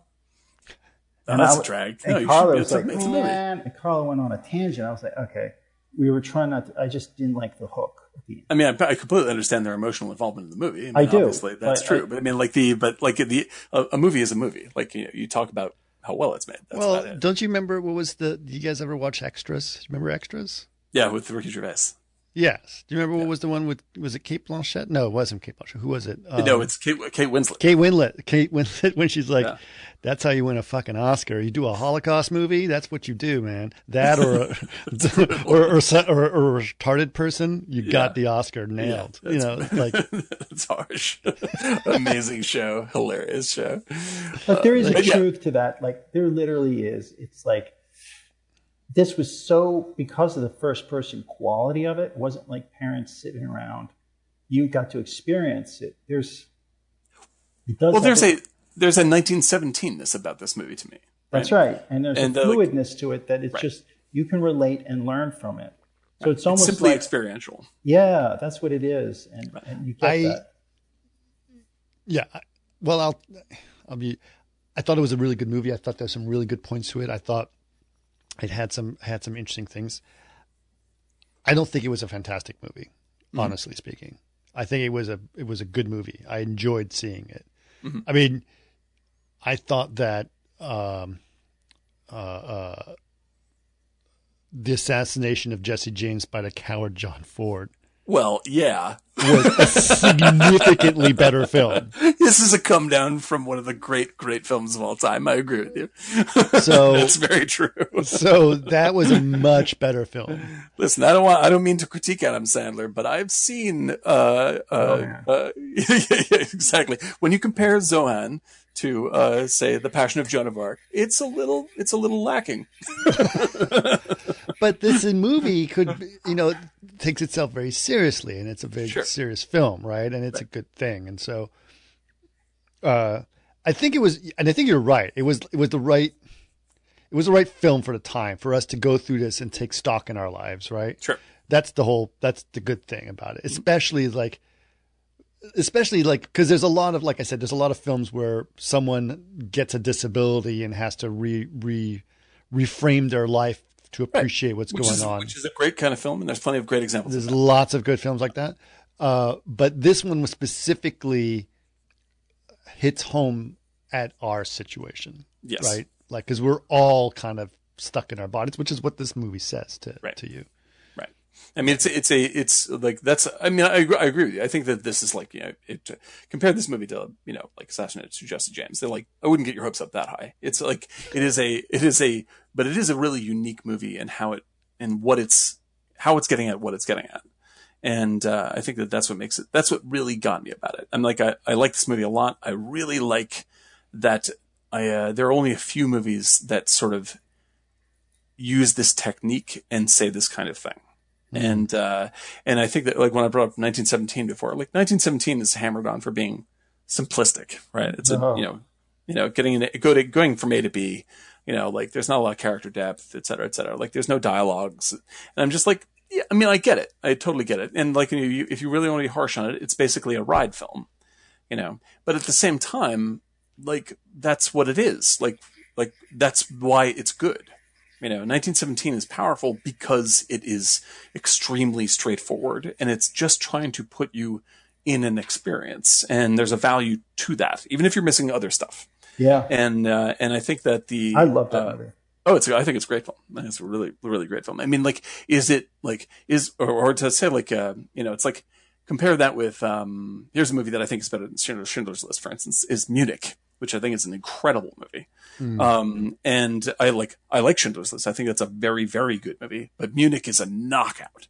Like, that's got it all for me. And, I think that, when you do it at the absolute top of your game, you do something like Munich, which essentially has it both ways, where it's like, there's a drama there's characters that you can be involved with, and all this sort of like the complexities that you expect, but also the primal force of the movie is the experience.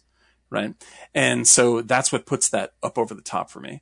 And like, you could make a better movie than 1917 if you could find a way to do, also do a giant, complex character drama as well. Right. Mm. But the force and power of 1917 is the experience, and anything else outside of that, you got to be careful of adding. You got to be careful of adding to it, because then it's putting a hat on a hat. Like, you're getting the one thing that you need to get right. So keep that. And I feel the same way about, about this movie. I'm just like, I can imagine a better movie than this, but it's so rare to get a movie like this that I'm a little hesitant to critique it. Like, I'm just like, there's something like, yeah, I'm okay with calling it like a 3-star movie, but it's a very special 3-star movie. Like, I it's agree. a unique I think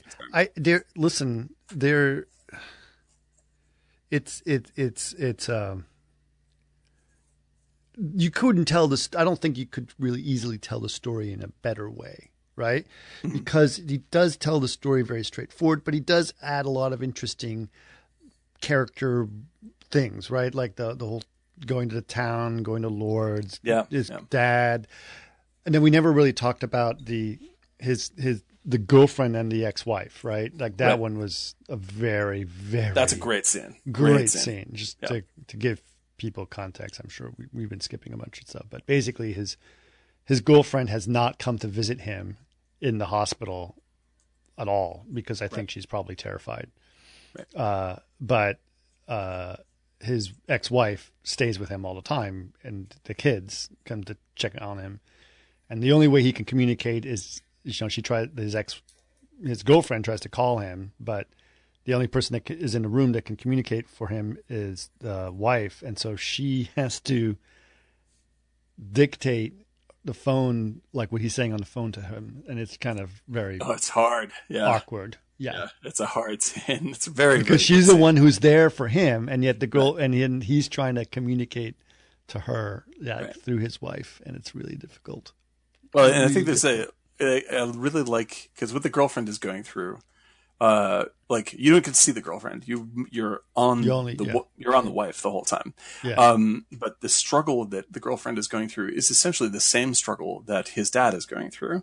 Like, there's something I need to say to you, but I can't face saying it.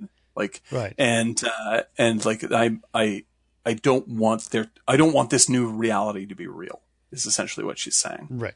And I think that, like, that, the wife is the one who has gone through the journey of changing into the new reality, makes that a really special emotional moment, that she's the one that sort of translates that, not just translates the words for him, but she's essentially translating the experience for the ex-girlfriend, for the girlfriend. Because she's like essentially making it, like, it's very painful for her to do it, but she's like, I'm allowing you to get over this and to come see him.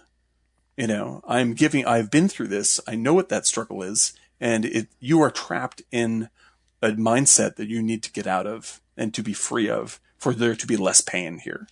And I don't like it, and I'm sad about it because of the complexity of our relationship. But she's the one who gives her the key to do it. And I like that's a really nifty thing to have said. Right. Because you can't have characters more at odds than those two. And to have the grace to give somebody else the key to what helped you, when you hate them, is an extremely powerful bit of letting go, all in itself. Yep. So yeah, that's the greatness of this film is the simplicity of the movie. And I think that you're right, that it's like the simplicity of the movie is also kind of a, like it because it's simple, you're like, that's it. That's the movie, like, in a way. But that's, like, I don't know if it's very difficult to have it totally both ways. And if it's going to err on one side or the other, I'm glad that it errs on the side that it does, because that's the stuff that I rarely see. Right. Yeah. I think you have to keep it simple. There's just no other way around it, because you start getting it more complex, then you're using other tricks to push the story. It's easy to make it lopsided, right? It's easy to mess it up. Like, I mean, there are examples of movies that like Munich, for instance, or whatever, like, that get it all.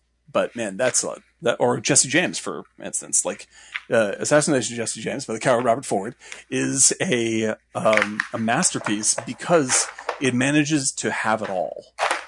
Like, it does every trick that it's pulling, it pulls off like a fucking magician. And it all gets integrated. But you can easily see how in the hands of people less talented than the people that made that movie, it's a disaster. Like that movie doesn't work if you mess up any part of it. And it's amazing that they pulled it off. I mean, because even movies that, like, for instance, a movie that I truly love, but almost blows it, is Heaven's Gate. Oh yeah. Right. And like Heaven's Gate comes so close to blowing it that people thought that they blew it, and for, past 40 years, people have been calling this a terrible film because it couldn't quite overcome the resentment that people had towards its production. But I just recently saw it and I was like, this is a masterpiece. It's just a slightly unlikable one. And because of that, it's hard to... An unlikable masterpiece. Yeah, it's just like, man, where you're just like, you have to be a little patient with this thing because it's a little aggressive and it's a little bit feisty. But if you are patient, it's incredibly powerful. Whereas, like, I can't imagine someone who likes movies watching Jesse James and not being knocked out. Like, I can't imagine someone watching Heaven's Gate who loves movies and going, that kind of sucked. Like, you have to be on board. And because Heaven's Gate risks everything and almost pulls it off. Ultimately pulls it off for me, but it's very thin. Whereas, like, a movie like this is like, we're just going to do this one thing. It's like when you have like a perfect, slice of pie. Like, it's apple pie. Everyone's had it before. We're going to do it just right with just enough whipped cream, a little bit of ice cream on the side. And you're like, we're going to put some cheese on top. Yeah, like, you don't need the cheese. You don't need the extra stuff. It's delicate. It's a delicate flavor. Yeah. I think it's a beautiful film. Yeah. I think I saw it at a festival. How old is this film? Oh God, 2007 or something, right? I think so. Yeah. When did all of this happen? What year was it? 90s, I think. In the 90s? Yeah. The 90s. Okay. So I think it was like 90.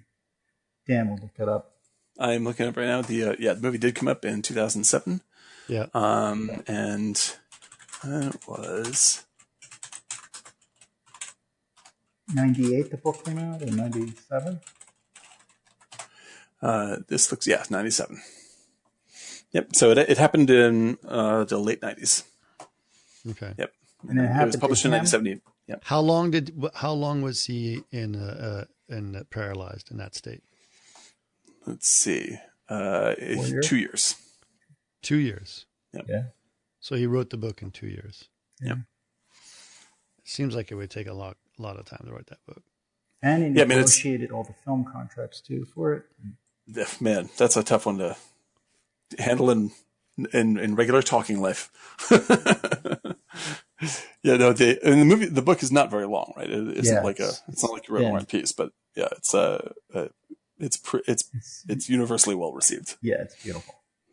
Yeah. I suggest all the readers go fishing off the Montauk, get a boat, and then have your photo taken by. Yeah, hey man, Evel Knievel, fish, yep. biking helmet, you're all set. Yep. Is there a movie like this that has that effect on you? What do you mean? Are there other movies that are like this that have because this had a strong effect on me? Like, what is the sort of like statement movie about art and life that rings a bell for you? I think the helplessness and his condition and how helpless you are brings that fear. And that's a universal kind of anxiety. Just like when I watch The Descent, I go crazy, batshit crazy. Because I am claustrophobic beyond. That's a good one. That's just like, I think it's that universal, oh my God, you want to say I love you to somebody and you can't. And you can't do it. Yeah, that's a struggle. Yeah. So it's definitely, I don't know if I can think of a movie that does that right now. Airport 77? Well, outside of Airport 77, obviously, that's the go-to. Not Airplane either. Oh, damn it. No, but there's certain things. I mean, generally, to me, movies that like there's something about like interesting characters, like someone who meets a character, out of the blue, like who's a just unusual character, and that person becomes a guide for the protagonist or so that's the kind of things that I find really, because I've always had that thing where I find friends that are like a little bit different, right? Right. Yeah. So that's always like my the things I've always found interesting. There's a movie that I think I've only seen it like once, but I saw it ages ago. I must have been a teenager, and it's with George C. Scott, and it's called The Flim Flam Man. Did you guys ever see that movie? Oh, I've seen it a long time ago. Yeah. Yeah. Where he plays a con man, right? Right. And there's something about the way that George C. Scott acted in that was resonated with me a great deal. I love George C. Scott. That guy's underrated actor of all time. Oh, I love yeah. that guy. Like, he should be as famous as Gene Hackman. I think that guy's a fucking triumph. Yes. Yeah, obviously famous for Patton. Yeah. Also, that Schrader film. Oh, Hardcore. Yeah. Yeah. Yeah. Good movie. Very good movie. And also Dr. Strangelove as well. Yeah, oh man, that's a talk about. They'll see the big board. They'll see the big board. Like roasting chickens in the barnyard. Oh my god, I love him in that thing. No, I Flim just- Flam Man. Yeah. Directed by Irvin Kershner. I didn't know this. Wow. Who directed The Empire Strikes Back. Okay. There you go. So maybe someday we'll cover that movie. Yeah, it's a good one. There's one scene in Doctor Strangelove where he's talking on the phone. It's at the beginning. It's the very beginning when he's talking on the phone and he's got the secretary that he's sleeping with in the bed with her, right? And he gets on the phone and he has his phone. I was like, yeah, tell what we're gonna do, old man. And he slaps his belly and it makes this really like loud slap sound, and it's just every time that happens, that just cracks me up. Cracks me That's up. amazing. Tell you what we're gonna do, old man. Bam! And he slaps his belly as he's on the phone, and it's really funny. Well, yeah, George C. Scott is fabulous in that, and he really get the character. Like he really embraced that character to the full extent as a comedy. I mean, basically, he's playing like a comedic version of Patton at that point. You know? Yeah, no doubt, dude. Yeah, God. Yeah. Yeah, he was so like he's such a big presence. Like, you know, George C. Scott like had some weird. Give me a second. Oh, go ahead. Okay. I think I got somebody at the front door. Yeah. Okay. Yeah, he seems like there's a much bigger person inside George C. Scott that's constantly trying to tear its way out of his mouth. Yeah. And like that lasts all the way up to like I'm sure I've talked about this one before. Exorcist 3 is one of my favorite horror movies of all time. Yeah, And he is fucking hysterical in this movie. Like it's a scary movie, but it's also slightly funny all the time. And George C. Scott owns that movie up and down, up and down. Like all-time great performance from him. I prefer that over Dr. Strangelove, and I love Dr. Strangelove. Not the movie itself, but like the performance. Yes. Yeah. Agreed. Yeah. Agreed. I had this thing. I remember when I was a young kid, I was like, I always had this passion for the performances of George C. Scott and Alec Guinness, right? Oh yeah. And I only knew Alec Guinness through through Star Wars, and I was like, that's not the Alec. Like the other Alec Guinness I loved was like, you know, the Man in the White Suit and all that other stuff, right? Like, or Kind Hearts and Coronets, which is unbelievable. Yep. Or what's the one where he's robbing the old lady's house? What's the Lady Killers. The Lady Killers, fantastic. Yep. Yeah. No, he's terrific. Have you ever seen Captain's Paradise as well? That's in Captain's Paradise. No. I have my dad got me an Alec Guinness box set, believe it or not. But yeah, that's great. Captain's Paradise is well, it's extremely misogynistic, but well, hey, it was basically Alec Guinness is still great. Yeah, basically he plays a captain of a boat that goes between Gibraltar and Morocco, right? And basically he has a wife in Gibraltar and a girlfriend in Morocco. Of course. And he's a completely different person. So when he's in Gibraltar, he's a very like subdued man who goes to bed early, gets, blah, blah, blah, blah, blah. Everything's fine. Like he's just very, very calm life. Mm. And then when he goes to Morocco, it's like crazy nightlife, girlfriend, Right. et cetera, right? They don't know of each other, the two people, and they're from different countries, and that's basically what he does. Mm-hmm. And then what slowly happens is that his wife in Gibraltar starts to want to live a more interesting nightlife. Right. And then the woman in Morocco wants to settle down, and like his whole life gets turned around. It's quite funny, actually. Yeah. But you kind of have to accept the how that goes. Yeah, it's the setup of the story. Sure. I mean, it's basically a Three's Company episode. It is a Three's Company. Yeah. But he's good at it because he pretty much, I mean, that's the thing, right? You hire Alec Guinness Right. if you basically want to. Hello? Hey, Yep. you're back. Sorry, there was. You hire Alec Guinness if you want a person to play two different characters or two different roles, right? Oh, I mean, that's the entire plot of it's not Kind Hearts. It's Kind Hearts and Carnage, which is the one where he's like, kind of plays 12 roles, yeah, right? 12 different versions of the my exactly God. the family members, Right, being but in Captain's Paradise, he's actually the same person. He just has two personalities, totally different personalities on different right? sides of when he's in Gibraltar or Morocco. So Yeah, God, I love that I too. was thinking of something. Do you think there was any other director that could have done this film? Schnabel, other than Schnabel, Yeah, like could Fincher have done this film? Fincher would have done an interesting movie, but I don't think he would have made the it same very movie. disturbing. Yeah, like Fincher would have made it about making a Fincher movie essentially. Yeah, like he's a technician. Yeah. And I mean, a brilliant artist, but the way he gets at what he's getting at is in a very outside way. A little humanity would have been lost. Yeah, exactly. I But mean, what if someone like a Wim Wenders did this? Or Vendors might have done well? You know who would have done a great film, but it would have been bleak. Is what's his name? Hang on, I gotta click on it because I can't. Jim Jarmusch? Jim Jarmusch Jacques would be amazing.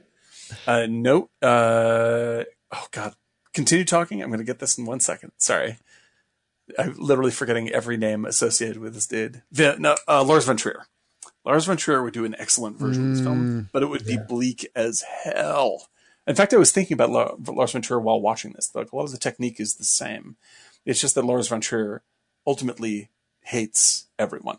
And there's no way for him to say what this movie is saying, except to make it about himself and how he hates everybody, which is all of his films. And whereas this one is the opposite emotionally. So he could make something that would be very effective, but he would make the reverse film, which he's done many, many times. Right. Yeah.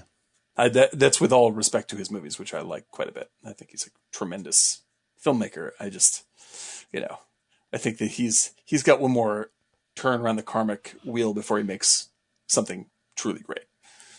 Huh. What other Schnabel films do you guys like? Before Night Falls. Yeah. Basquiat, Before Night Falls. Yeah. Basquiat's good too. I like that quite a bit. Before Night Falls is the first time I ever saw Javier. Javier Bardem, and he knocked my socks off.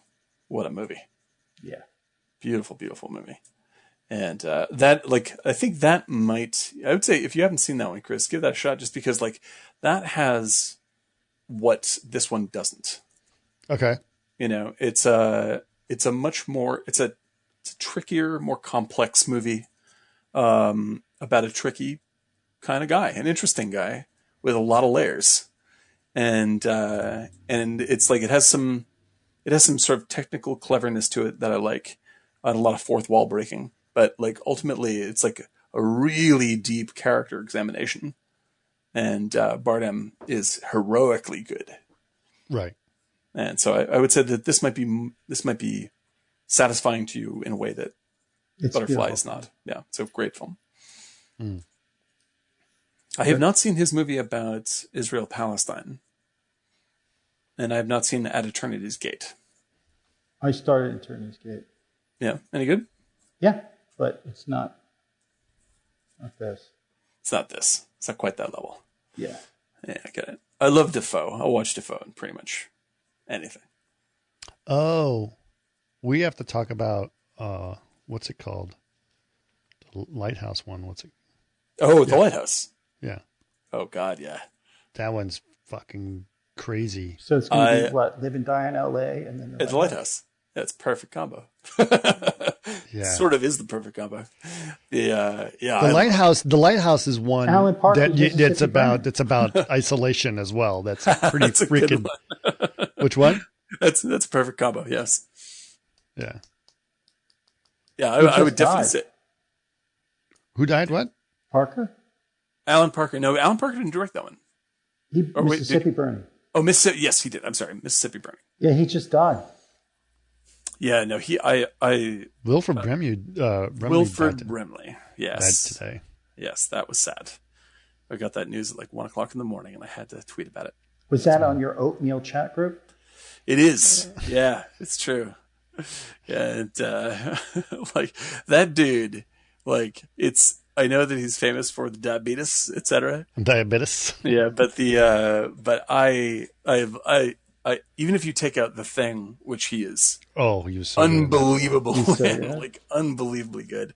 Like I would love this good dude just for playing Jack Lemmon's best friend in China Syndrome, Yeah. which is Also, Yes. he's good in the Tom Cruise one, the Firm. oh yeah, that's right, The Firm. That's right, I had The seen that one. Firm. Yeah. He's definitely He's just great. yeah. The thing is, like, he gets mocked for being a spokesman for diabetes. Diabetes. But he was also in Our House, right? He was that he was the also show? he was an oatmeal spokesman. He was the Quaker Oatmeal spokesman. Quaker for Oatmeal. quite- yeah, that's right. Yeah. Come on, Chris. Know your spokesman. He's Hey, right. I was living in Athens when that was going on, so I only got 1 month at a time as I would come vacation in New York. He had the same sort of like instant trustworthiness as what's the Western Ned Beatty. actor Sam, the cowboy actor from Big Oh, Lebowski. Sam Elliott. Sam Elliott. Like, anytime you see Sam Elliott talk, you're like, I guess he's right. I met him. You met him? Eric, and you and I both met Sam Elliott. Remember Sam that? Elliott's amazing. I love Sam Elliott. Weren't you No. with me? Yeah, because he was in Ghost Rider. Where did we meet him? He came to one of our daily sessions to check it out, and he showed up with his daughter, and his daughter was like freaking hot, a really really attractive woman, and we were like, who the hell is that? Clearly not a visual effects artist. And then all of a sudden he walked behind and he gave us a little talk and was like, "This is looking really great, guys." And then he has that Sam Elliott That's voice. it. He's always doing it. Yeah. That's him. So good. You know where Sam Elliott was really good? I mean, obviously he was great in Big Lebowski Mask. too. No, I was going to say, Thank You for Smoking. Oh yeah. Oh yeah, it's He true. was good. He played the Marlboro Man. Remember? pretty Like, it was like, you could not have picked a better Marlboro Man. Yeah, no, I it's first pretty- was introduced to him in Mask when he played Gar, All right. Cher's husband. I did not remember this. Garth or Gard? Garth? Something sounds about right for a Sam Elliott. Come on, role. Garth. Yeah, That he was, is- what's his he's name, terrific. who I love so much. That's Do you That's, have to use so many curse Right? words? The everywhere writer. way, dude. What the fuck you talking about? man? Bogdanovich. Yeah, that's Bogdanovich. Matches Mask is Bogdanovich with Eric Stoltz and Eric Stoltz. I want to share, and I want to say what's her name from Wild at Heart, right? Oh, Laura Dern. Isn't that Laura Dern in that? Yeah, Can't she remember. plays his friend. She's Yeah. blind. Yeah, she's great. Man, oh man, she's great. I've like Laura Dern in. I first saw her in Sweet Talk, or Smooth Talk with Treat Williams, and Oh yeah. championing her ever since. She's done well for herself. I'm very proud. She's one of my favorite actors ever. Absolutely fantastic. Yep. Treat Williams, whatever happened to him though? Love that guy. I don't know what happened to him. Is he still alive?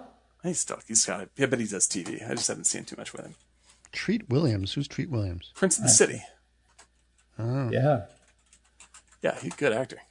Yeah, Is he's he the in same. the Onion Fields? No. No, that is. Let's see. Ted Danson's in the Onion James Woods, all that stuff. Yeah, no, Treat Williams was. One second. Oh, thank you so much. I had food suddenly delivered to me, and it looks delicious. He's still working. He's got like 3 things in production. He's fine. Treat's fine, everybody. Okay. Good to know. Don't worry about Treat. He's okay. Yeah. All right. Don't worry about Treat.com. Yeah, his big run was, let's see, Prince of the City, Was that Once Upon a Time in America. Who did Prince of the City? Not Mamet, but what's his name? Don't say it. It's, okay. Who? Pacino's Panic at Needle Park director. Do you want to know? Yeah. Yeah, that is Lumet. Lumet. Yeah, that's right. Bam. Yep. God bless. Oh. Yeah, man. Bed sores. I'm just sore. It's not true. I'm not getting bed sores.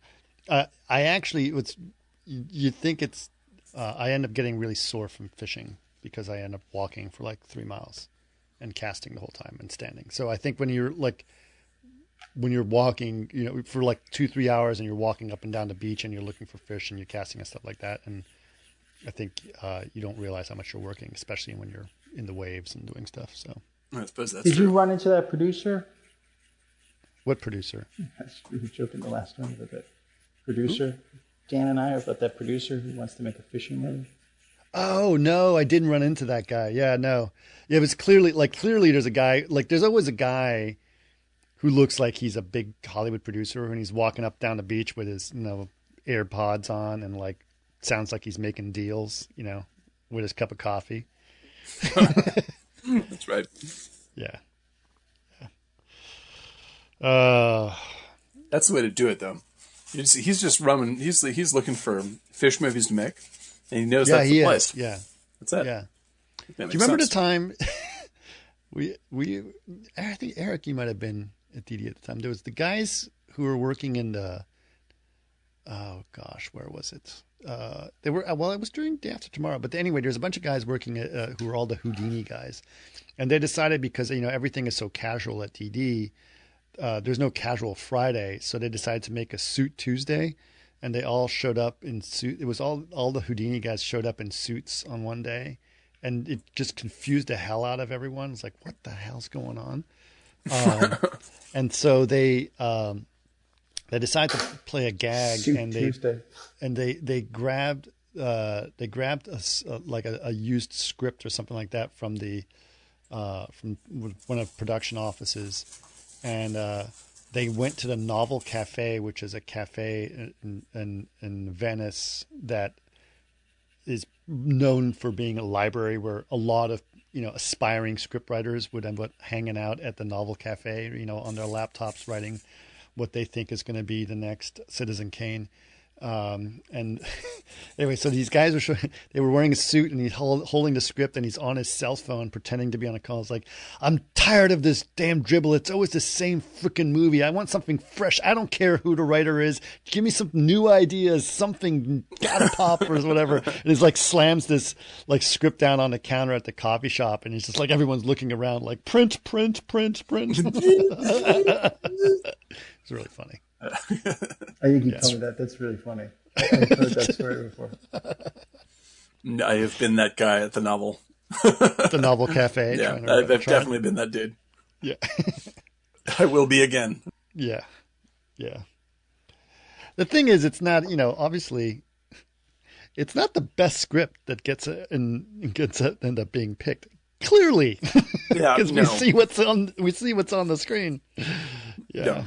No, there's some other decision-making process that I'm not entirely familiar with. That doesn't have to do with quality. That has nothing to do with quality. It has to do with what's going to sell tickets. So, are you guys already seeing kind of where the Hollywood shift is going to go, or is it still too early? Oh well, it's too early, I think, but it's going to happen. I mean, I think there's certain irrational decisions that are being made right now, but there is a lot of truth to the decisions being made. It just they're misguided a little bit. Virtual production, adult animation, all that stuff. So We'll see. But yes, there is going to be a shift. I think the days of going to AMC theaters to see the next installment of Star Wars or Marvel MCU film kind of probably has come to an end. I agree. Don't you think it's weird that, because I would have said that. I mean, it was going downhill slowly, but this kind of put a nail in the coffin. So, sorry, go ahead, Dan. No, I was just going to say, I think it's really, when they look back at this period of time, where I think there's going to be a pretty clear line of, here's the death of movie theaters, right? Right. That it is right, like that this horrible disease comes out of nowhere and decimates the entire business. And it's right after, Marvel produces this like 23 film mega cycle that everyone was dependent upon to make theaters work. Star Wars essentially half collapses, so that doesn't work anymore. And you have a last film by Quentin Tarantino about how movies are essentially dead. Right. I was like, wow, that's weird. Sounds like we're in a movie. Yeah. It's pretty interesting that all happened. Yep. Yeah. I don't really know. I mean, the thing is, like, we've talked about it forever. Like, the movie theater system was dying. We knew that, right? So it's not like it just took us by surprise. I think what was interesting, though, is like Disney. Disney was interesting because Disney seemed to be very diverse. So even if the movie theater system was dying, Disney diversified itself in other ways, right? Right. It diversified itself. But all the diversification was in theme parks and cruise ships. Right, which basically, like, their weak point was crowds, right? Which was basically the one thing you can't have. Yep. You can't, and you can't even make a movie right now. They're still in trouble, aren't they? Because they have a lot of debt. Yeah. It's not gonna. I don't know how it's gonna go for them, because the themes parks and all that stuff, right? And the thing is, apparently, they can't.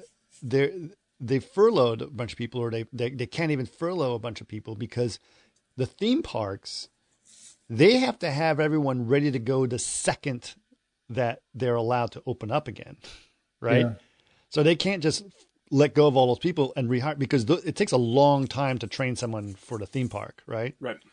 So they can't just let go of a bunch of people and then try to hire, because to get it back up and running would take months of training people. Yeah, so, Goofy's got to be ready to go. Yeah, so it's just kind of like visual effects. Yeah, so I mean, I don't really know, but the thing is, like, Pixar can still operate. Sure. Disney Animation can still operate. So that's like different. I wonder if they're thinking of, because we brought up adult animation and stuff like this, which I do believe that like some form of that's got to take, if this keeps on going, like someone's going to take some stabs at this to see if it works. Oh, everyone's doing that. Right. Well, everyone says they want to do that, right? Because they're like, well, we can't make,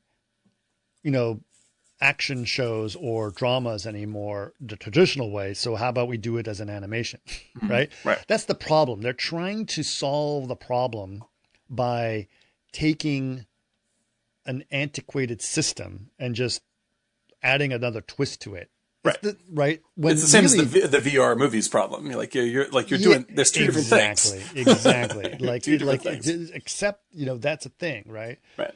And so, yeah. Anyway.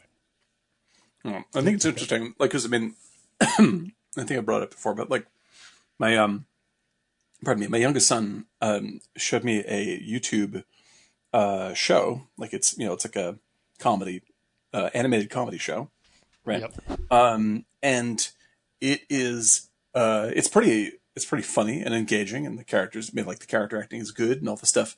The animation is like maybe just a hair to the right of PowerPoint. Like it's Right. it's not even like counting frames. And sometimes like if you're into animation, like you talk about whether you're doing full 24 or you're doing on the on certain numbers of frames, like on Right. sixes or whatever it is. And this is like there are long conversations between nothing's characters happening. Yeah. where nothing like put it this way, the thing that is animated, for instance, there's 4 people talking as they're walking through whatever, some kind of space, like a mall or whatever it is. Mm-hmm. And it is a top-down map of the mall with square markers with the pictures of the characters' faces on them sliding across the map. Right. Like that's it. Right. But And- isn't it interesting that they're like, well, I'm just going to do it as cheaply as possible to get the point across. Right. The dialogue is the most important thing. And the right? dialogue is the most important thing. It's the Right. performance and the dialogue that is And the what is delivery. and the delivery. Like So there's that's YouTube. what's catching, right? Audience. And so like it's the editing, it's the delivery by the actors, and it's the quality of the writing that leverages the fact that it's incredibly lo-fi to make that itself funny. Well, I Like meant Dr. delivery Katz. also. Like Dr. Katz, exactly. Great call. Like Dr. Katz. Like that's what I think what people should be thinking of. Right. Like like that's something you could literally produce at home. One person could do that. I think what I was saying about delivery was the delivery of the system, YouTube. Oh, I'm sorry. Yes, you're right. Yeah. How to get that whole thing. I watched a guy, and I know you guys know about him, and Chris, we've talked about it before. The guy that does that, Rober, who does that package steel bomb, glitter bomb, Oh, yeah. He's really good. and he did one where there's the squirrel. The training- squirrel trap. Yeah, the squirrel thing. And I'm like, he's really charming on camera. He's Yeah. really smart. It's shot. It's like a television show, and I'm watching. We it with my watched the daughter. whole thing. Yeah. Yeah, I it was watch it great. with my family, and I'm like, that's pretty much doing it himself. Yep. Absolutely. And all that and stuff. it's great content. Yep. I It's mean, this really is good. we're And it's talking about the same gotten thing where 20 it's like- million views or something crazy like right, that. this is the 42.5. course. That's what we're talking 42 million views. Yeah. Yeah. Yeah, that is there's people have to, I think that when we talk about people in VFX and like our concept of what is good content, often has to do with the high quality of the animation or the rendering. And I think if you want to be in business doing this stuff, you have to relax that a little bit sometime in the next year. Like, Well, yes. Okay. So, for example, I remember having a conversation with a friend of ours who's, shall we say, extraordinarily picky about visual effects. So I think you guys all know who I'm talking about, right? Like very, very picky about how everything needs to look. And he was complaining how terrible Thor Ragnarok VFX was, right? And I was like, yeah, I mean, it wasn't great, but it's not the point. it was also awesome. It was also an awesome film. Exactly. And he's like, but it's terrible. And I was like, and it was, nominated. It was like, it was, made the Bake Offs or whatever. It's like, how could that even make, I was like, I think you're missing the point. Exactly. I think, well, there's The same thing. I mean, yeah, the same thing with like, some of the in Black Panther, there were extremely inconsistent visual effects, extremely Yes, true. inconsistent. And it was like a fantastic film. So, Yeah, because the fact is, visual effects don't make your movie good. nope. Like that has nothing to do with it. You got to be making a good movie, and that's it. Right. If it's nice when the visual effects are also good, but for something like Thor Ragnarok, it doesn't even making those more photorealistic gets in the way of the gag. Like, don't even. Why are you doing that? Right. Like, just like it's funny. Like, this is the fact that it's weird and 80s and kind of janky is all part of the fun of the style of the film, and they embrace that. And I think that there's a couple of people that I have this running argument with, which is I'm a matte painter, and I specialize in doing photorealistic stuff, right? And so I love the technique of photorealism. I think it's marvelous, but it is only a technique. Like it isn't valid. It isn't more valid art because it's more accurate. Right. And the idea that, because I've seen plenty of incredibly photorealistic, say, paintings, right, that I don't think are particularly effective art. Like they're not, like it's just novel that they're realistic, which means your technique is amazing. But if the content of what I'm seeing doesn't activate me in some emotional way, then you've kind of blown it. Like there's nothing you can say about that. And so like you can look at, that's why I can look at something like a Basquiat and be like, that's fucking amazing. And I can look at something that's, not to pick on some other artists, but like some photorealistic rendering of a whatever, like a glass. I'll be like, well, it's a nice job, but I don't know what the art about it is. Like that's just technical. And so I think that like for people in VFX where we specialize in being hyper technical and aiming for standards like photorealism, it can be difficult to transition your mind into focusing on something else that might be important. Like, is this funny? Like, is this doing what it's supposed to be doing? Right. I think that's an important thing. I think some people forget about that in art, and especially now in creative stuff, because I see some of the stuff when I go to THU is people get obsessed about how technically they are good at something, what they do, and they forget about actually making a subject that makes sense, right? And I think that's something I sort of love about Ian Spriggs's work, for example. Because great example. Ian is wonderful, fantastically technical. Yeah, he's a fabulous technical thing because it looks completely photoreal in terms of the characters he's doing, but he's trying to capture the actual person. This is a piece of art, right? Like that's what's happening. And if the thing is like, if his stuff was simply photographs, like it would still be a beautiful photograph. Like this is a beautiful work of art that he's captured, right? And the fact that he's gone about it in a totally different way adds a different flavor to the experience, but it's a great image no matter what, emotionally I connect with it. What's true again, and I've seen this in his work because I'm very close with Ian. The thing the portrait that comes out, because he takes a ton of photographic reference, right? But the picture he comes out is not of a specific photograph that he copied. It's a conglomeration of all the photographs, right? Because he's found all the pieces that make that happen, including stuff from his own memory of that person, right? So that person becomes is not actually photoreal in the sense that it's from a photograph. Right. The person is the expression of what he remembers as that person, right? Well, it's like what you're saying before, where it's like like most of your memories are false.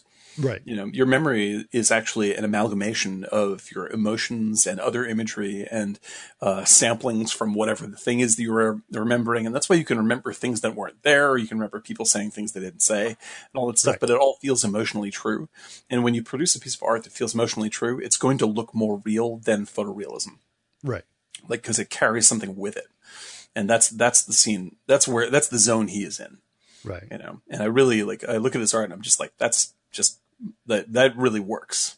Like, regardless of the fact that it's also technologically stunning. Yeah. Well, I was talking about it when I was talking to Phil Hale about portraiture and stuff, who's, he's a fantastic painter. One of my very favorites. Yeah. And so I was talking to him about it and he was like, he's too much about like letting the canvas, because he's a traditional painter, like letting the canvas build and build and build and build and build. Like every stroke is a repercussion of what you're doing, right? So you can't sit there and he's like,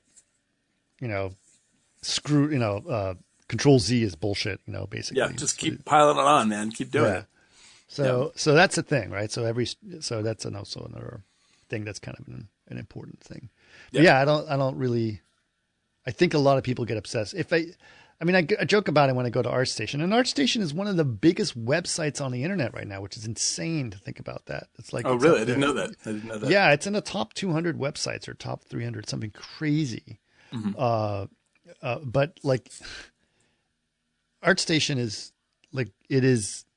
I jokingly call it the chicks with swords website, right? Right. Everyone's doing the same thing. Like, it's always like, come on, like find a voice, be an artist. Right. And so right now I go to ArtStation because I know a lot of people have stuff on ArtStation. It's really great, but it's hard to sift through the chicks with swords. Chris, how do you know Phil Hale? How? Yeah.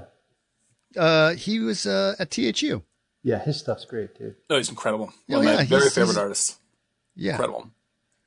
Yeah, he's been on my podcast. Oh, dude, that guy's he's stunning. Like, he has so much energy and physical emotion in his paintings. It's like nothing I've ever seen. He Really did the incredible. official portrait of Tony Blair, I think. No kidding, really? Yeah. God, he's incredible. Yep. Yeah, he's got it all, that guy. Man, oh man. Yeah, he's very good. He's very good. He's very good.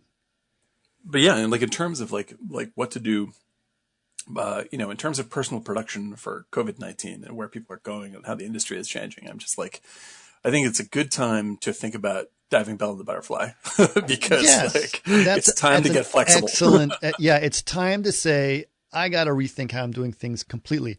We've been saying, we all know that production had to change. And now it's just, since we're at this point, let's just recalibrate now instead of just going into this panic mode and trying to find a solution, right? Like, this is your opportunity to redefine how we look, how entertainment's made. Yeah, exactly. And find your own voice in that. Because you know what? It's not just that the system needs to change and has changed. The attitude. The audience has changed too. Everyone on the planet has a different perspective on life. And after this, we talked about right that. now, Marvel films are not a priority to them anymore, and they probably won't be anymore. Right? Yep. Well, it's like it's like what I said in the other podcast that I was on just recently.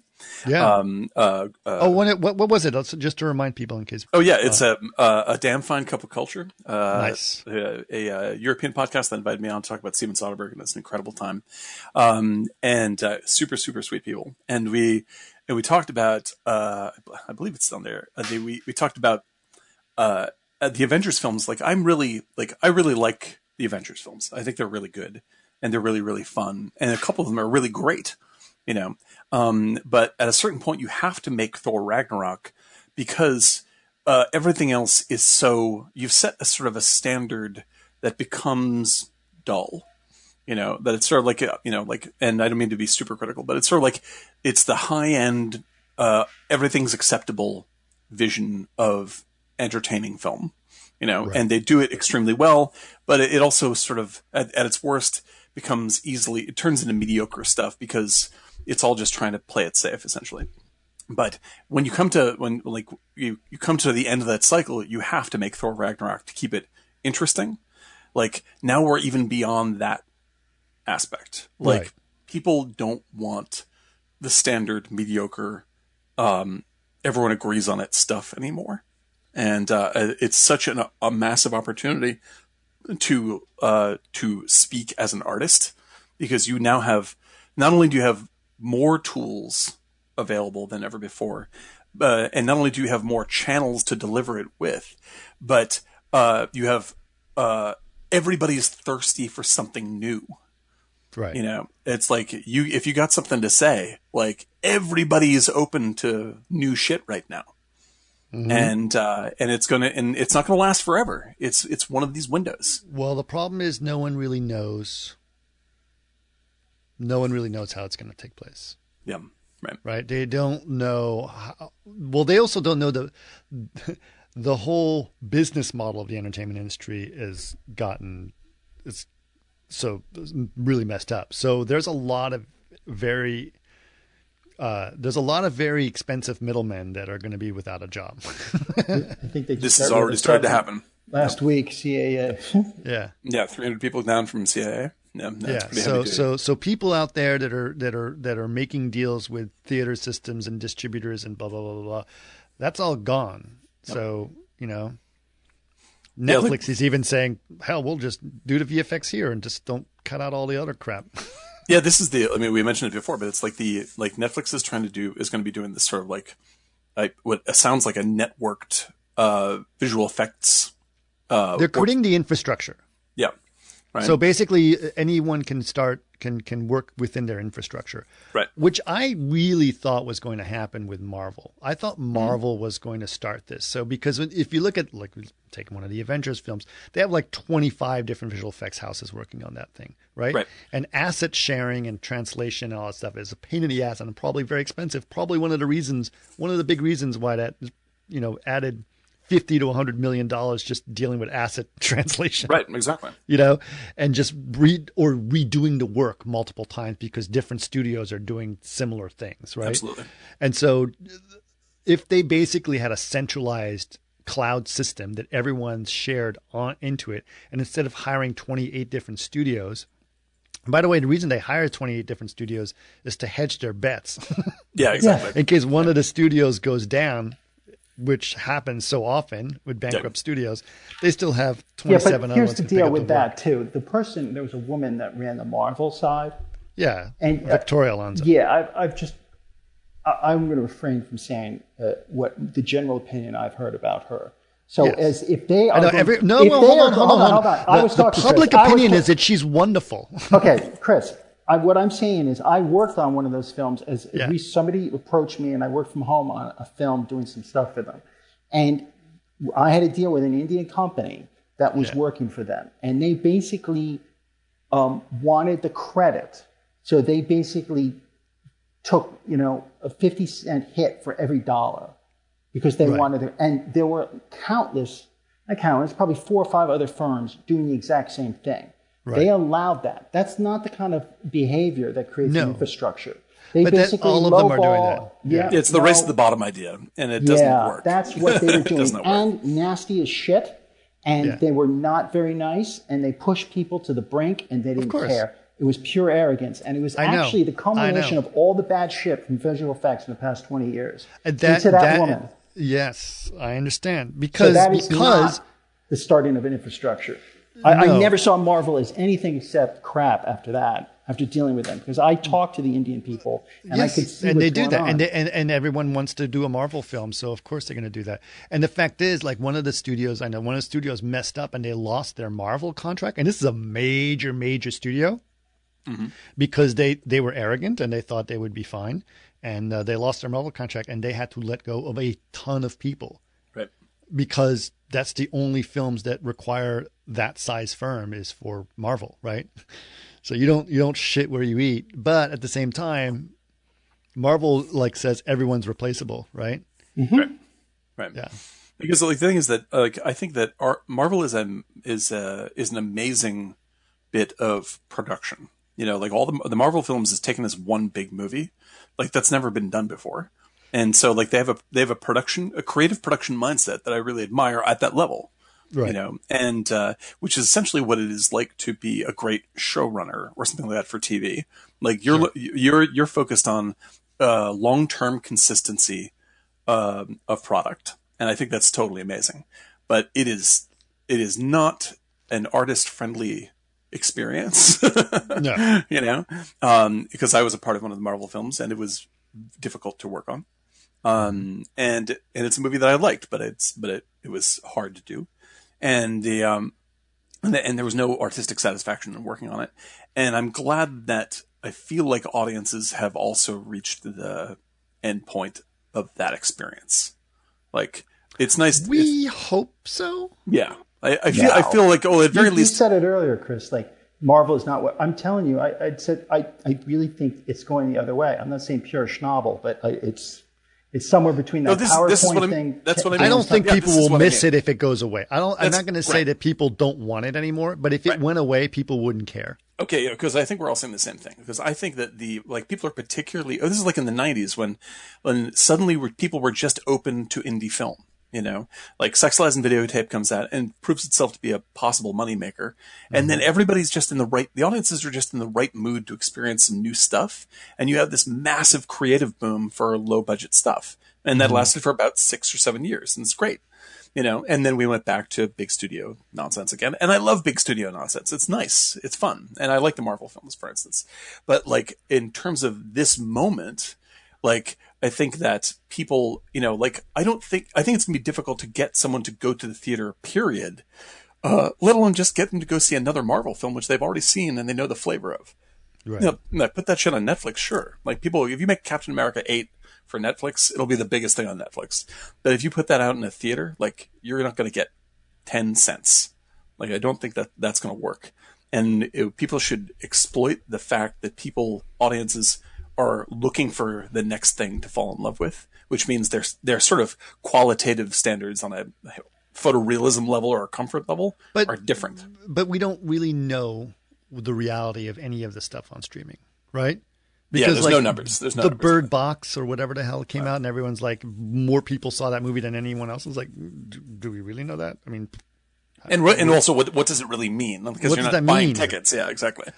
Well, you guys have to listen to this podcast series. Okay, so there's a podcast series called Land of the Giants. Mm-hmm. And season 1 was all about Amazon and how Amazon sort of dominated all that stuff. Season 2 that just is just come out is all about Netflix and the story of Netflix and how and how it happened, how they killed Blockbuster, all the details of that story, and then obviously the fact that the new co-CEO of Netflix is the guy the content guy, right?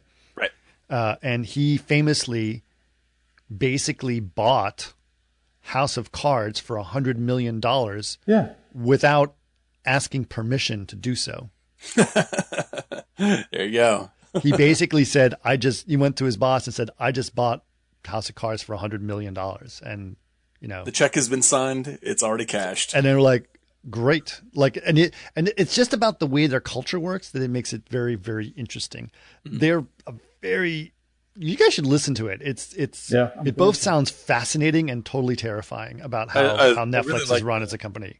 Yeah, I listened to the first season of Land of Giants on the Amazon stuff was great. Yeah, I would definitely am more interested in the Netflix side. Yeah. I want to hear how that goes down. Yeah, because I think that they are they could go either way. In the next 5 years. They've got a good foothold right now. It's true. They've got a good foothold. There's plenty of competition out there, so it doesn't, it keeps the content fresh. Right. But they've got it's not just you don't have Netflix necessarily just because if you get a new TV, let's say, or you get a new Apple TV or whatever you're doing, mm-hmm. Netflix is automatic.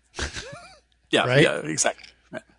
Disney Plus, maybe, right. Or Hulu, Amazon Prime. Well, I already got Prime, so I'm going to put Amazon Prime on there, right? But Netflix is automatic. You're going to have Netflix, right? And most remotes come with a Netflix button on it now. Right. You know what I mean? That's just the thing. Well, right? I think what gives me hope in those guys is the fact that they are considering things like this network VFX solution. Right. I'm like, that is a big swing. That's we're going to change the way we do business about this in a huge way. Yeah, I don't think they really have a choice though. So they're kind of seeing we're screwed if we don't jump on this. Exactly. But think of the companies that are in that position and then they try to pretend like they're not screwed, which is all the time. It's just no, we're going to keep on investing in chemical development of film. Right. Okay, guys. Probably not a good idea.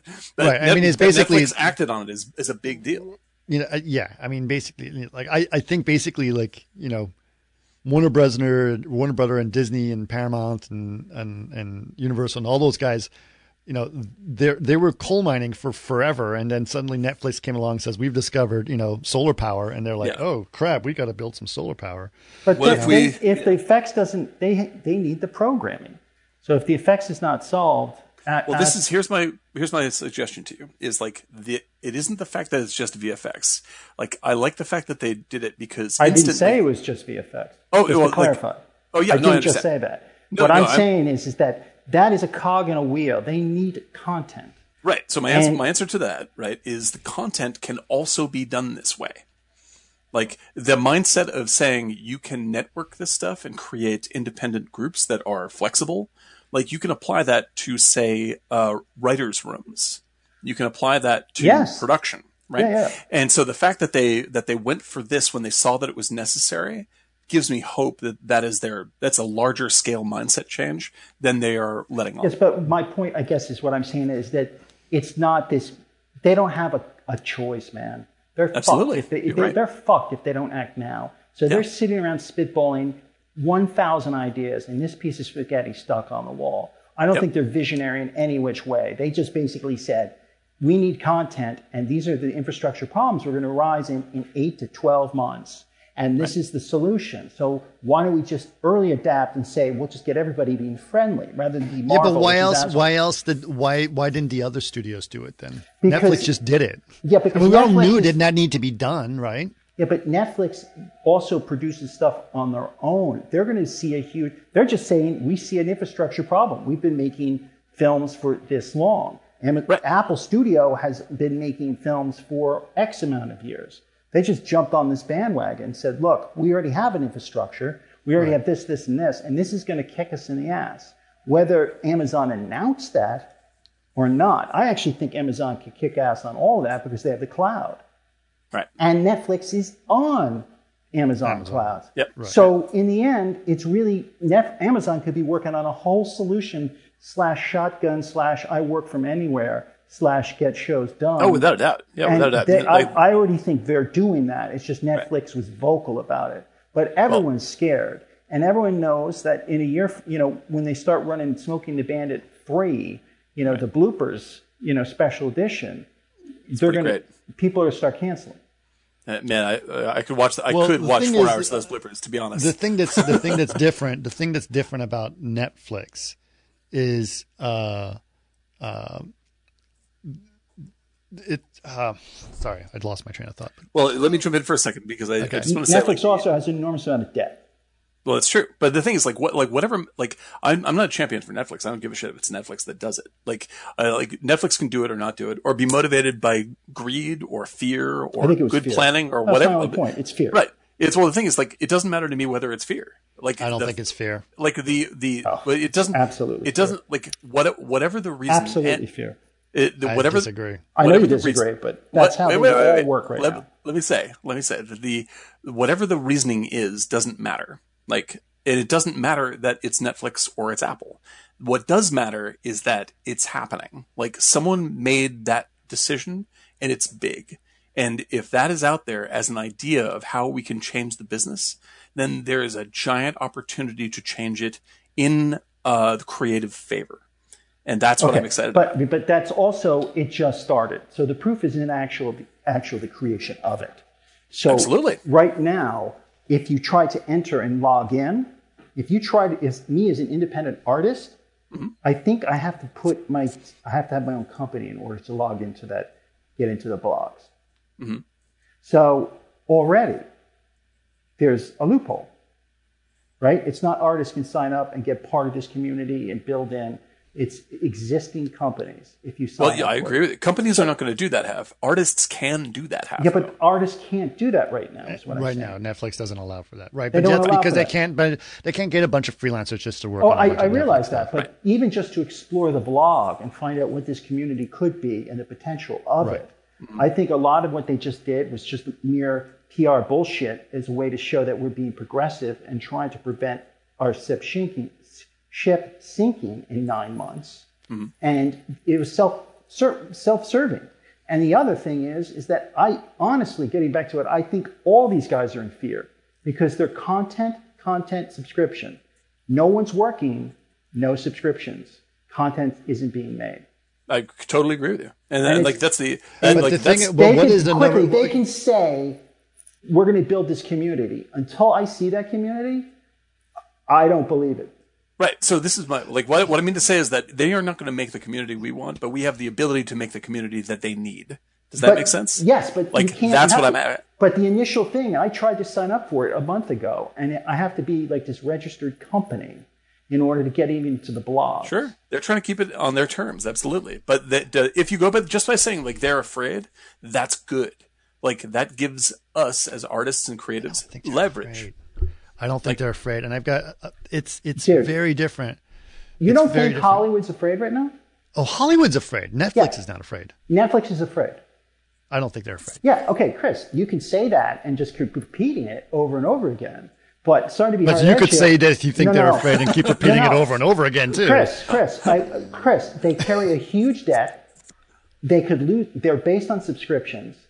half the country is not working. We're in COVID, and they don't have new material coming out. But that's not that's huge. That's their whole business model. They made way more money in COVID.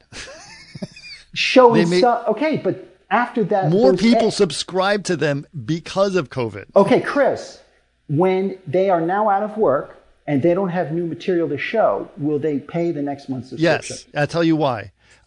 People don't watch new shows. What is the number one show? What was the number one show? Okay, so what is the number one show that was on Disney Plus when it came out? I don't know, Chris. I don't know. But you're talking about shows. I'm talking about psychologies of companies in Hollywood. Netflix the number one show that was on Disney Plus was Simpsons. Okay, I know, but because what happens is you go to Disney Plus to watch The Mandalorian, and after you're done with The Mandalorian, then you just watch The Simpsons for hours and hours. But that's and a hours lightning in a fucking bottle, Chris. That's like saying I love listening to Stones music. It's like, yeah, that's the Stones. That's The Simpsons. That is an outlier, Chris. That is not something you should be, throwing up on the chart. What I'm saying is Netflix is a Hollywood company now, and Netflix is going to have the same problems that CAA is having, that Disney is having. Not as bad as Disney, but they have a debt. They're saddled with debt like Disney is, and they need to get subscriptions and new content, and they can't get new content right now. It's going to be a while. And everything in a year from now is a totally different world, particularly if this keeps going on. Well, they're not going after the American market anymore, because they've saturated that market. Okay. So they're going after the other. They're going after the rest of the planet. I know, but the rest of the planet has got problems too, Chris. Okay, the rest of the planet relies not as bad as us. Right now, in this situation. And we could spin this for hours. I stand by what I say. Netflix is working in a world of fear. Extreme fear, just like every Hollywood studio. Because no one knows what they're doing. No one knows what's next. No one knows what people will like in 8 months. Every studio reacted to be like Netflix. Every one of them. Disney reacted to Netflix. Right? No, Disney reacted to the fact that most of their money comes from entertainment companies. Right, but Disney tried to become Netflix by doing Disney Plus. That's their only. By the way, and that's the only place they're making money right now. But they started that before with Iger, before December, Chris. Yeah, I understand that, but what I'm saying is the world's changed. It's COVID. We're in a COVID world. Everything. But everyone's sitting there reacting towards what Netflix did, right? Warner Brothers and Universal, whatever. I mean, HBO Max, that is a reaction toward Netflix. Peacock, reaction towards Netflix. They're all trying to get into that market. Netflix did something different. They were ahead of the curve. And now they are a studio making movies, which they can't shoot movies right now. Right. But that's yes. And there is truth to that. There's the truth. So my question, but they don't want people to go to movie theaters. They have plenty of content. So my question is, who has the power right now? Who has the power? In what? The world, entertainment. In order to, who has the power to leverage it into being a system that favors them? In the Hollywood studio system. In the entire economy of this problem, including everybody. Who is the one that has the leverage? I should say ecology of this problem. I think everyone has got. I think the fear of the unknown. When I say they're all scared, I think there's the fear of the unknown that has gripped every studio, everybody in Hollywood, and even how we do jobs.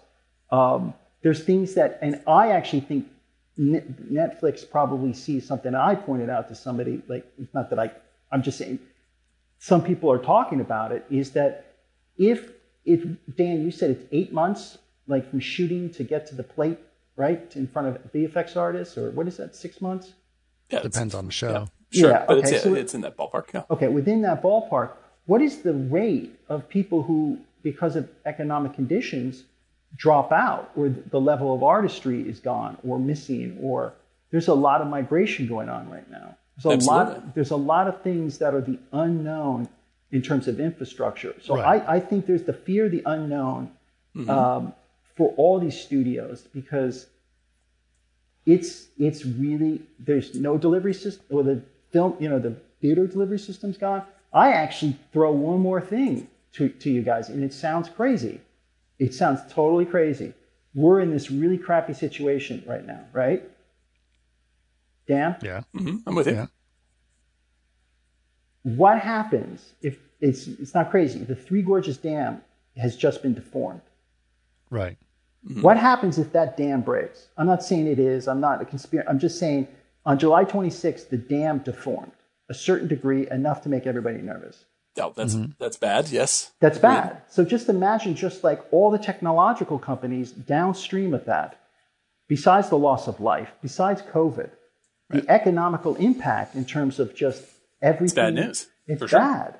Right. I've never seen it like this. And when I think companies look at stuff like that, they're like, Jesus, we just have to, get in the cellar and prepare for the worst. Right. And I think the real, next January, February, March, April is going to be a real weird time in Hollywood if it's still like this. Well, I think that Eric, I 100% agree that there's a lot of uncertainty and fear in Hollywood in general. Yeah. But I think that Netflix is in a better position. But once again, I don't actually, because from what I've read in the business papers, they have an enormous amount of debt to service, just like a lot of Disney does. And they all leverage themselves to do that $100 million, Eric Roth show. What is it? House of Cards. Right. They have an enormous amount of debt obligations that come due over the next 18 months. And so there's a lot of unknowns. Like Disney's in that. Disney's got what is it, $5 billion? Yeah, they're a lot of debt. They're a lot of debt. And so it could really crush. But I think what Dan was talking about earlier is that PowerPoint thing, or that guy I was talking with you about, Chris, the Rover guy. That, looking at that, it's just like this is what I'm talking about, right? It's like I don't like that the idea of networking creatives is out there. Whoever brought it out there, for whatever reasons they brought it out there, it's out there, and that's an incredibly powerful concept. Right. Whether or not Netflix does it, or is good at it, or is trying to fuck you, it doesn't make any difference. So who profits there though? YouTube profits there. YouTube, right? Well, and also specifically, I was going to bring up YouTube. Like YouTube is aggressive towards its creatives. Mm-hmm. Like it's shitty to be a creator for YouTube because it's very nasty right now. They try to demonetize you at every goddamn turn, right? But still, there are more and more creatives and creators every single day that are making names for themselves because they have the freedom. But they're looking at other channels. Standards are different. They're looking at Twitch now and things like that. Absolutely. And so it's changing to Twitch, right? So it doesn't matter what the platform is. The mindset is what I'm interested in. The mindset is extraordinarily pro artist right now. Mm-hmm. Like that is like this vast gulf of need of people wanting content. Well, who's going to fucking fill that? Money bean counter is going to fill that? No, creatives are going to do that. And we have the leverage more than ever before, ever. Yes, we do. I always feel like Amazon is going to be, they're like that silently swimming shark that is basically going to pop up because they have an incredible infrastructure. Mm-hmm. And, all they have to do is, hire all the people from, YouTube's Google. And, the point is they can be lethal and all of a sudden surpass Netflix because they just have this enormous amount of infrastructure and money. They just don't have an artist.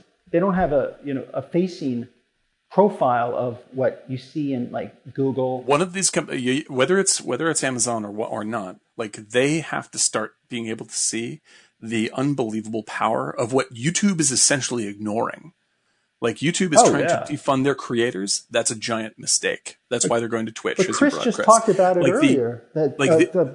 Pardon me, what you've mentioned earlier, the ArtStation my daughter belongs to. Right, exactly. That's the 200th most popular website in the world. That's right. That's right, Chris? Right. That's the artist. This is the way that this stuff is going, and it's the way that it should go. Like this is like all, and especially when you bring in like everyone talking about like virtual production, all this kind of stuff. All this stuff puts power in creatives' hands, and there's a giant vacuum that needs to be filled. The problem is that that's ours to fill. The problem is that it's not that culture is toxic too, because the YouTube culture and the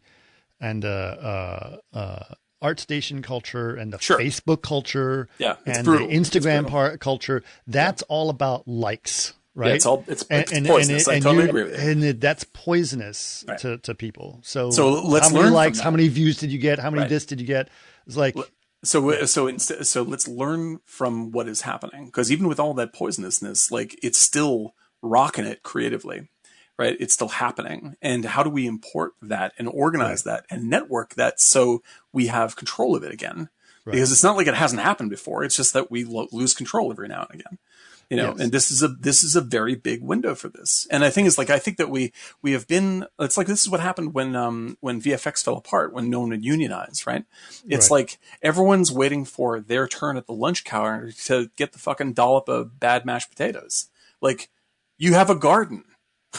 Why are you waiting on these guys? Right.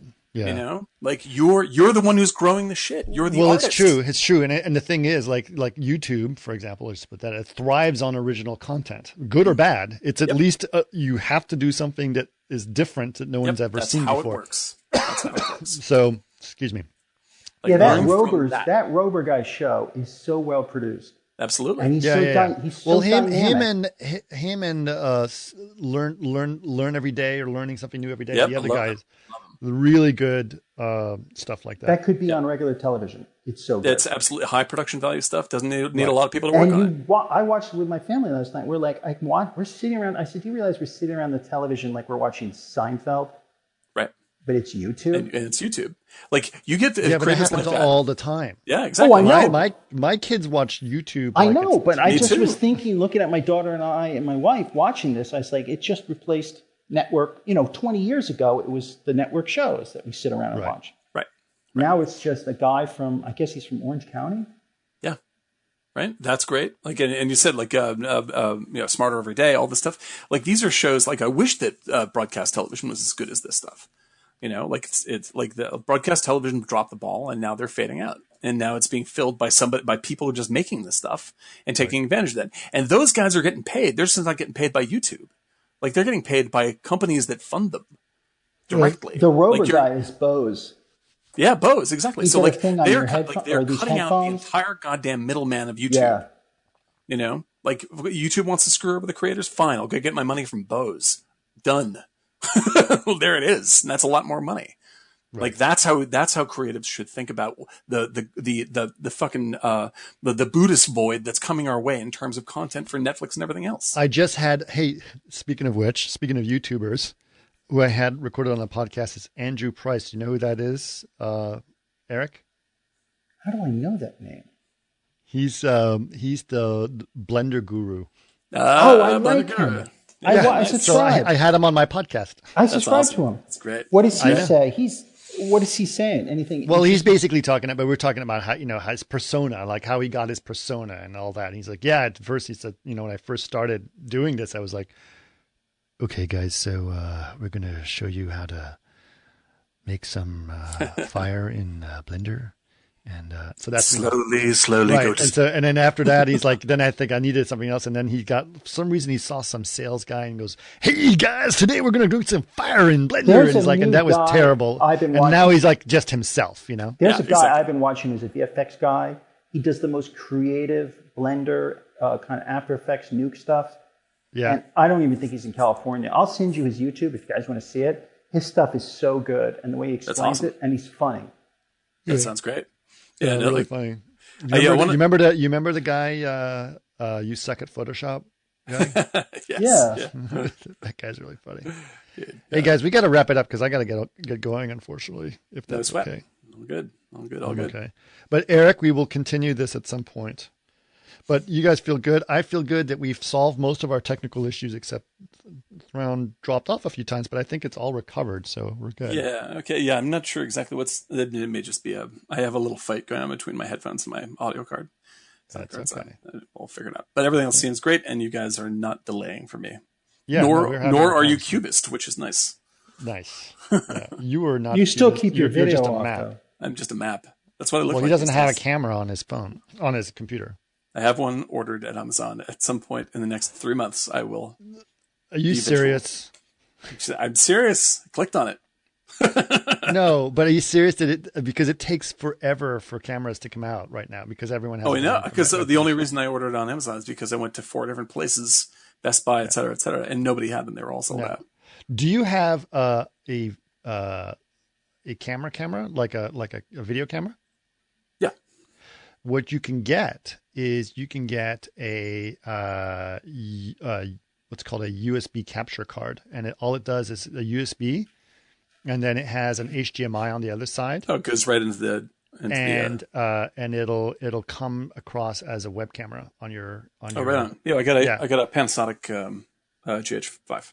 Right. And so the USB capture card, you can get those, like, there's some that are available for like $20, dude. Oh, I like that. That's all you got to do is plug in the USB, and then you have an HDMI cable that runs to your Panasonic, and then that's your webcam. And it's like a way better webcam. That's what all these YouTubers are using. They're not using webcams. The GH5 is actually the preferred one now. At least, it's really good. You could probably just use You should look that up. Go to Amazon, look up USB capture cards. And apparently some of the some of the cheaper ones are not bad at all. Because normally a USB capture card is like $50-$60, but you can get some like for $20 that are just as good. Yeah, I might have to look into that. So the next time you see me, it's going to be like it's going to look like it's out of Lawrence of Arabia. Yeah. I know. You do it like 16:9 kind of. Yeah. Ian, the guy's name that I was telling you about is Ian Hubert. Ian Hubert. Yes. He does it out of his house, and he does all these short films and all that stuff. Yes, I do know who that guy is. So good. Yeah, he's really good and very entertaining. Very entertaining. He's done some really great. You dig it. And he's not even a VFX artist. Really? No, he's just a filmmaker that learned. Dan, you would dig this. Yeah, baby. I love it. Have you seen him? No, I like what you're saying though. Well, look it up, Ian, and then Hubert. You totally dig it for your work. Yeah, he's the kind of guy who's like, I got to figure out how to do this. I'm just going to do it in That's Blender. right. I'm going to track it here. And that's my mindset, baby. That's why I'm learning Blender at all. I'm just like, I need a thing to do. Yeah, that's it. He shoots it, and then he does all the comp and green screen and tracking in Blender and puts it right in. Yeah. That's great. I love it. That's beautiful. Yep. Totally up your alley. I love it. I'm in. All right, guys. You guys ready to do this? We can actually do a proper drink without delay, I'm hoping. How long was it? About 3 hours. Pretty good. It's a good rich dip. I liked it. Yeah, that's good. Yeah. Good film suggestion. Thanks very much. Thanks very much. That was fun. So who's the next choice? You. Me. Oh, it is me. Okay. Yep. It's me. All right. And then we're all, just so you know, we're all set up for time travel. Oh, good. Yes. You don't need any more images from me. You never sent me something, so I just... But I saw all the pictures you sent me that I was supposed to send them to you, and it's like, oh, you've already done them all. Well, I was waiting, but if you send them to me or do anything... Okay, I'll look at that. But yeah, they look great. I love them. I've been slammed with some big thing I've been working on, so I just didn't get around to it. But I'll... No, we're good then. Then I'll send you guys photos for the Jesse James. That's the big one. Yeah. Yep. I think we have enough for time travel. Yeah. I might do a couple more. Yeah. Other than that, I think they're okay. But I pushed them out in a day. I was like, they're great. They're great. In particular, I like the ending of Peggy Sue Got Married, where I'm one of the lodge members. That was my favorite one. I think we're all lodge members. Yeah. I actually really liked you carrying the dog in front of this lawn. It's pretty good too. The lawn and then us dancing or singing with him. The singing in the band was really good.